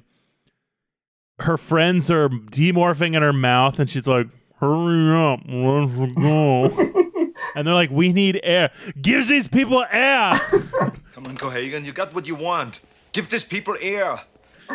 Yeah, I love that it's that classic sort of cartoon slapstick bit where like you can tell that like she's sort of like like the talking with your mouth full bit is a perfect way to illustrate that. Yep. Yeah. She goes up, she gets them air, they demorph. Jake and Rachel are hammerhead sharks, just eating yerks. And taxons. And taxons. They're useless. Yeah, taxons can swim. I was reminded that's the They scariest can barely shit. swim. Yeah, that scares me so much. No, what do you but they're mean so barely useless. swim? Like they are a highly aquatic species. No, Nate said he can barely swim. No, I can swim. I can take a taxon in water. Like they're so useless. Just like a hammerhead shark, like brushes past when they explode. Yeah, they're gelatinous, but they're deadly. So yeah, like a Same. taxon. A taxon is like a giant jello eel. It's like a moray eel made of jello. You just hug it. Just give it a Nate, bear hug and let the pop. taxon hug you. See what the happens. hammerhead shark is really unfair, but a swimming taxon is some scary shit. Even in my soft human body, I think I could take down at least one. Listeners, here's another claim. Nate saying he can take an alien. Nate can take down a taxon in water. You know, in water, not on land. I feel like on land they Are you pose more of kidding? a It challenge. would be easier on land than in water. Yeah, land would be so much You easier. can climb a tree on land. You know, you can. Yeah, but they don't have fins. They just like skitter about. They just kind of like eel their way around. Yeah, but You eels just, don't like, have fins, and they like sea snakes don't have fins, and they still are like incredibly dangerous predators. as soon as I get past that needle mouth, I'm good. You just get out there and you hug it. Jesus Christ! Also, a Just give it a taxon big is old like bear hug. 12 feet long. It's hard to more to hug. It's hard to appreciate how big 12 feet long is until you're next to it. Apparently, it's like it's 1.2 whale penises. I was about to say it's like 2 shacks. Apparently, but Oh, shut up. because he's a tiny like man. 2 shacks. He's small in that. It is 2 shacks. But it's fine. But it's also like, would you be able to like take down a horse in water by hugging it? If a horse was made of jello, yeah. Like because taxons, they describe them as just like they're there, but they just get torn to pieces by these sharks. Because hammerhead sharks are, you know, a subspecies of the perfectly evolved aquatic killing machine. Subspecies. Anyway, not even the good one. There's a really Not even great the good character one. moment here. Talking about the plan, Aldria's like, this is not how morphing powers are used. Yeah. Let's take our time. And they're just like, shut up, we're the Animorphs. Yeah, shut up, lady. We've done this 200 times. You did it 3 times. So they have Fuck off. they have their fun pool frolics, and they finally, the main point of the plan is that once they actually survive the plunge, falling in whale form from the sky to the pool, the Hork-Bajir will not fire on them with Dracon beams because they are among the Yeerks. Yep. And so they're basically like telling all the Yeerks to get to one end of the pool, get away from the danger zone, and then they have a window of just a few minutes while the Yeerks are slowly congregating in the shallow end to swim down to where the fuck hut smash pad buttresses up to the pool. They're gonna bust through the side of the pool into the smash pad and get those sweet guns. Yep. Get the gas stash. And they do it. They do it. Well, It hold on. happens. There's a problem. There's a hiccup here. There's a code.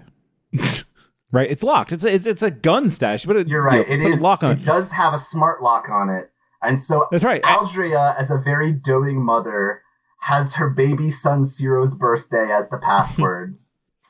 Yep, as like the initial password, and then there's like this other password alongside it. Computer identification. Aldria Iskillion? Iskillion? Doesn't matter. Iskillion. Aldria Iskillion Falan. Code Mother Loves Zero. Yeah. So her password is his birthday, and her voice recognition is "Mommy love a da baby." Yeah. And here, dear listeners, we get our first Yeerk genocide. Yeah. Because it empties the Yeerk pool. So they go down. So it's kind of I had a difficult time sort of visualizing it, but as I understand it, you can think of the little weapon stash as like kind of the lock in a dam. They swim down in there. It starts to fill up with Yeerk water, Yeerk sludge. They slam the door shut. There's a pocket of air at the top of the little thing. They catch their breath, gather up all the guns, and then they bust out the other side. And so they create a bathtub drain in the Yeerk pool. And they sloop all the Yeerks out of the pool onto the forest floor and to starve and die. Starve, asphyxiate, and die. Yep. And Cassie, either too tired from the multiple morphs or more likely withdrawn from killing thousands of Yeerks, withdraws into her own body and gives control to Aldrea. The old Tobias maneuver. The old Tobias. The old Tobias. Yep. And they fly their ship and just they blast that Yeerk pool. They're burning everybody apart. Oh yeah, the important detail we skipped over. Within the weapons cache, there's an old decommissioned police cruiser. Yep. An old, Crown Victoria with Yeerk plates on it. Mm-hmm. And they load up all the guns into the Crown Vic, and they use that to blast their way out and fly back to the Arn headquarters. And that's when it's time to say goodbye to Aldrea. Yep. This is the end. The chemotherapy only works for so long. It's been a long day without you, my friend. and this is when the book gets really sad. Yeah. Because Paul Walker should have lived. Shut the fuck up. That was a sad moment, but also Paul Walker was a fucking child groomer. Let's not ride his dick too hard. Oh, was he? Yeah. Oh, there was actually this embarrassing moment in the Paul Walker obit where they confused his girlfriend for his daughter. Ooh. Yeah. Maybe we shouldn't see him again. Yeah. Maybe he should stay dead. See you again in hell, Paul Walker. I love the Fast series. I love that bromance on screen, but let's remember the person that Paul Walker was. He played child grooming, charred corpse. He played a character we loved, but he also dated women half his age, and no good. Aldrea, age appropriate with Dak. Aldrea was age appropriate with Dak. That was there was a power dynamic, but well, let's give and take. I'd say this much. there's always a gap. There was a height gap in that relationship too. No, we get something truly horrendous in this ending, in that Aldrea realizes that Dak may not leave willingly. Or not Dak, sorry. Toby may not leave willingly. Yep. And the Animorphs realize that as well. Why? Because Dak's a child and they're trying Toby. Toby is a child and they're trying to protect her feelings. Toby is all hopped up on revolutionary, influence, and she just had this big raid, and she wants to stay on her home planet and help rebuild, which is noble and understandable.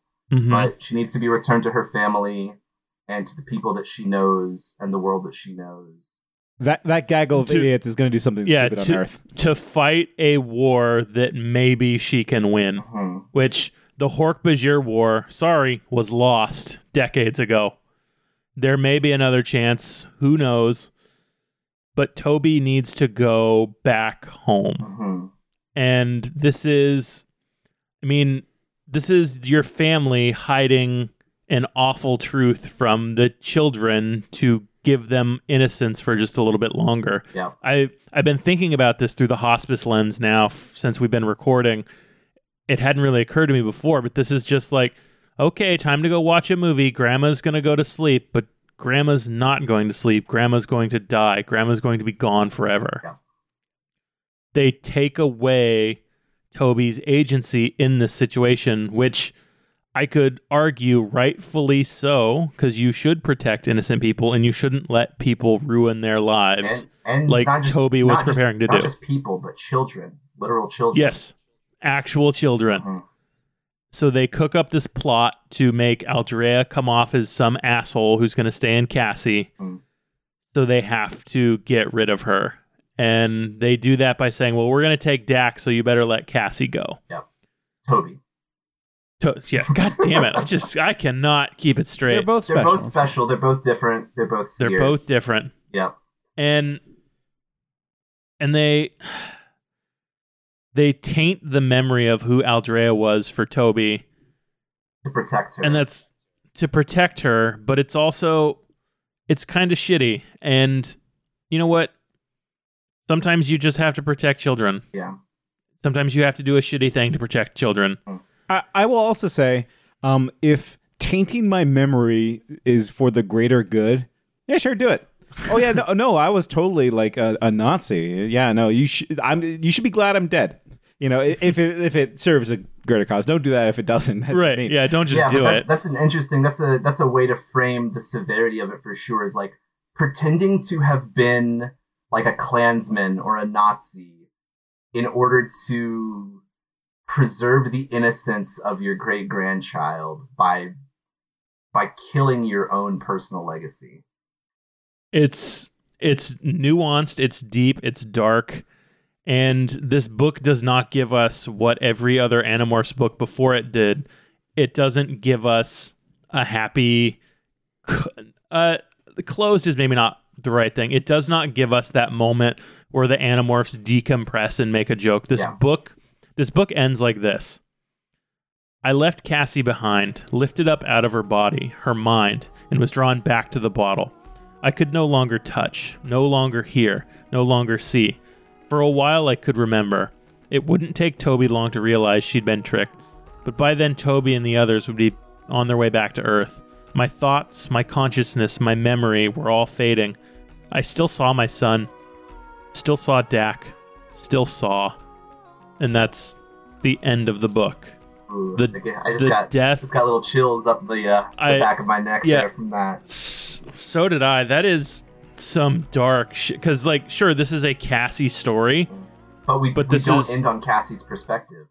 We don't. This is Aldrea. Yeah. This is Aldrea's eulogy. Her elegy. Like, this is her saying goodbye. This is future Cassie saying goodbye. I was gonna say the final.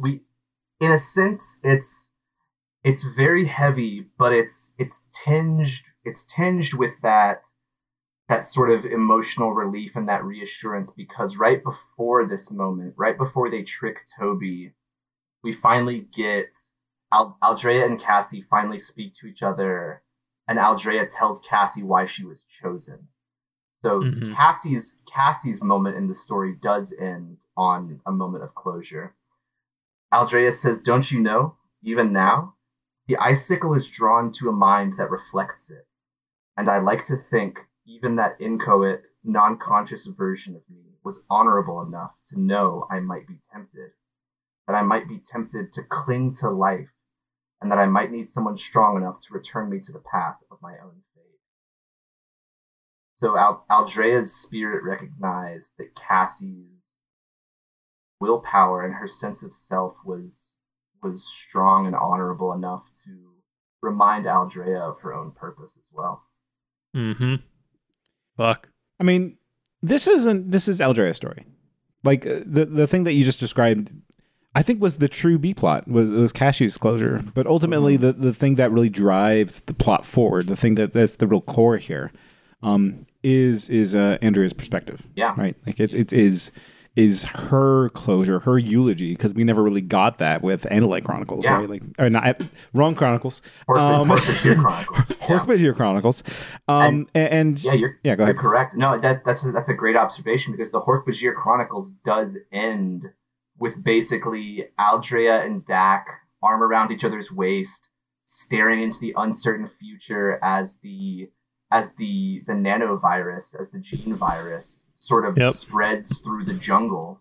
And then on that bleak moment of uncertainty, smash cut back to Tobias around the Hork-Bajir campfire, where Jara Hammy is finishing the bedtime story as the sun peeks up over the horizon at dawn, you know?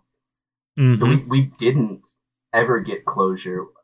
The only closure that we had till this book was that Aldrea made a choice with an uncertain and, you know, uncertainly hopeful outcome. It was the legacy. We got the legacy as closure, right? Like, okay, we get Toby as closure, not necessarily like, you know, because like that's what some people get sometimes. It's just like nobody is actually going to know your story ever, really. Like, you know, even the people that you're closest with aren't going to know every single detail of your death and who you were as a person, because that's impossible. Only you know that. But the things that you do and the things that you leave behind give everyone hints. So Andrea gets another chance at a hint of letting the universe know who she was. Yeah, and she gets to influence her own legacy, her own family, by inspiring Toby to take up the cause, to feel such pride for where they come from, for who they are, and that fighting for that is worth it. And that's something that's not directly addressed all that much, but I really appreciate was like, you know, it's a book about family. Yeah.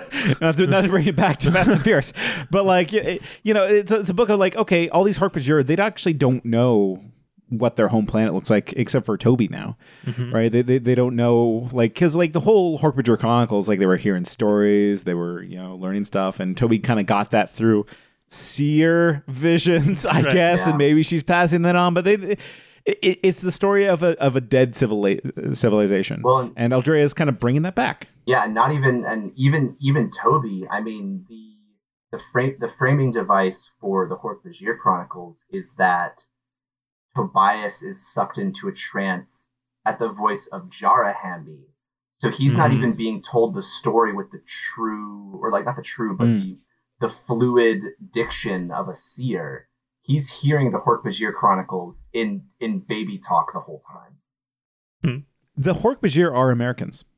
You know, because we're a country that really doesn't know any of our history or origins, and we try to make up one, and it's very racist. Yeah, we don't have a history or origin that's any kind of good. And like it's coming to accept that, right? Like that's the real kind of, because like either you accept it or you make your own, and it's kind of gross. So I mean, free or die is what I'll say. Free or die. Free or die. Y'all like this book? Oh yeah, Nate. Where does it rank for you? You know, it's not my top Cassie book, I think, but like all Cassie books are pretty good. Yeah. I think, how about this? It's better than all Marco and Jake books. Okay. How about that? Because those books always lay a little bit low. I think Marco does have a couple pretty good books, but yeah, in general, I don't connect much with the Jake books. This isn't the weakest Cassie book. Yeah. I think too. Like, I think what is the weakest Cassie book? Probably The Whale. We'll get to it. Okay. Yeah. It has to do with going down under. Cool. It's a good book, and it's a good story, and you know what it does? I think the reason why I like it gives more flavor to the universe and the creatures that live there, and we get more Hork-Bajir, and we want more Hork-Bajir. Yeah, like the times they've gone off planet so far. Oh, they're going to the Iskort world to fight a secret war with the devil. This book gives more context to their fight, their world, what's important to them, things they know. Right, the things that they say in that... here, I'm just going to do a little quote here. Yeah, Marco yelled. Take that, George Lucas. I really felt that. This is an emotional link. Yeah, and, Jesus Christ. Yeah, Nate, I would also say that... I don't remember your specific reaction, but I think the Anteater book is a pretty bad Cassie book. The tiny people, the Helmacrons. The Helmacrons, yeah. Oh, I don't know about that. Nate loves that fucking book. I think that there's some good things in the Helmacrons. I'll have to revisit that book because I was not impressed by that book much. Marco trying to fuck Cassie immediately when they're shrunk was pretty good. Honestly, I love two types of stories: really good ones and really bad ones. It's the ones in the middle that I can do without. Okay. And I think the Helmacrons crossed over that barrier, which is why I think you're gonna love the Orca book. I'm excited. Yeah, for sure. But yeah, Prophecy. Oh, so what is the Prophecy? Prophecy? What is the Prophecy, Nate? Other than a Christopher Walken movie, or is that The Omen? No, Prophecy. Nate, what would you say is the prophecy that is fulfilled here? Free or die. Free or die. Okay, so this is the establishing of the prophecy and not the fulfillment of it. Well, I mean, there's no prophecy. I mean, here's the thing. Yeah, there's a seer. We have a clear seer, is acknowledged as a seer. Yeah. Seers, they make prophecies. They do that. Okay. So you would say the prophecy is Toby's promise of a brighter tomorrow. I would. Yeah, actually, it probably is Toby. The prophecy is Toby. Okay. Like if you want to do the Hallmark kind of soft interpretation of it, it is Andrea's legacy. That is the prophecy. Okay. I'll accept that. Yeah. I still think it's a pretty weak title as far as. Most definitely. The Legacy would be a much better title. The Legacy would be much better. Do we have The Legacy? Not that I can recall, but I am obviously not the Animorphs expert. Yeah. For this podcast, yes, but in general, no. Yeah. What about the Smash Hut? The Smash Hut. The Smash Hut works for the tagline too. You don't know what can't hurt you. So I mean, like, hey, you don't know what can't hurt you in the Smash Hut. Yeah. You don't know. I just searched animorphs.fandom.com. The Legacy is not a title. So yeah, well, I'm gonna fly down to California and yell at those two old coots to get this renamed. like, come on, Kathy Apples. Gotta give it up. Come on. But yeah, this is a great one. It's a good one for this sure. I enjoyed this. Yeah. Knowing what's to come, this is a nice, beautiful. It's a nice, beautiful little like requiem. This is a good book, and it sets up a future Attack of the Clones. We're gonna see those clones. Yeah. God willing. God willing. Father Deep willing. Mother Sky willing. Yeah. Please, dear God. The trees are speaking tonight, friends. So yeah, that's number 34. I like this book. Drew, thank you again for joining us. This is an absolute delight. Absolutely my pleasure. Thank you so much. Anything you want to plug your shit, let the people know where they can find you. Because if you're not following Drew already, you're a fucking moron. Yeah, I am on Twitter at Henri Lefebvre. Mm-hmm. I was prepared to pronounce it this time. I had it right. It's Ixical. It's ANRILEFEBVRE. Lefebvre. It's a really dumb play on words. If you DM me about it, I'll explain it. I've explained it a couple times on my timeline, and it's just like, if you know, you know at this point. Mm-hmm. But yeah, I'm on the Discord. I don't have anything specific to plug. Maybe in the future, I'm working on a little fantasy saga of my own. Hell yeah. Here, let me. A prophecy, one might say.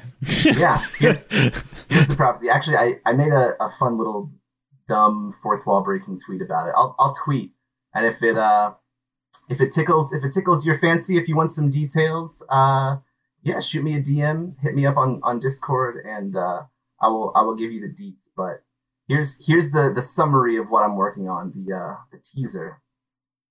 A shy goblin friar, a disillusioned elf artificer, an apprehensive human alderman, a frivolous merfolk sculptor, and an irascible vampire shaman walk into a bar. Bartender says, "This setting doesn't have POV characters from Henri Lefebvre's work-in-progress fantasy novel meeting yet. Try book 2. Boom. 5 point-of-view characters, fantasy saga. Coming, y'all. I'm excited for this alderman. Yeah. What you don't know can't hurt you, except for a merman. He actually can. He can just get you. They can just get you. The alderman is a sad sack. Let me tell you. Oh, I wonder why I went right for that one. He is a depressing waste of space in a good way, in the best way. I love all my characters, but yeah, it's some nerd shit. It's nothing special, but I'm working on it and may have some. Well, you missed your audience. There are no nerds listening. Yeah, only cool chads. I know. That's unfortunately only cool chads listen to Animorphing Time. Ugh. The podcast where, once again, if you're mouth bored, we can't help you. We can't help you. Bored, stick around. Thank you so much. Stick around. Thank you, Drew. It's been a pleasure. Have a good night. Let's get the fuck out of here. Let's go to Kit Fisto's diner. Oh, God. Sorry. Dax Fungov? What's his Dexter name? Jetster? Dexter. Oh, God. Let's go to Dexter Jetster. People are defending those fucking prequels. They're good. Take a seat. I'll be right with you. Hey, oh, buddy.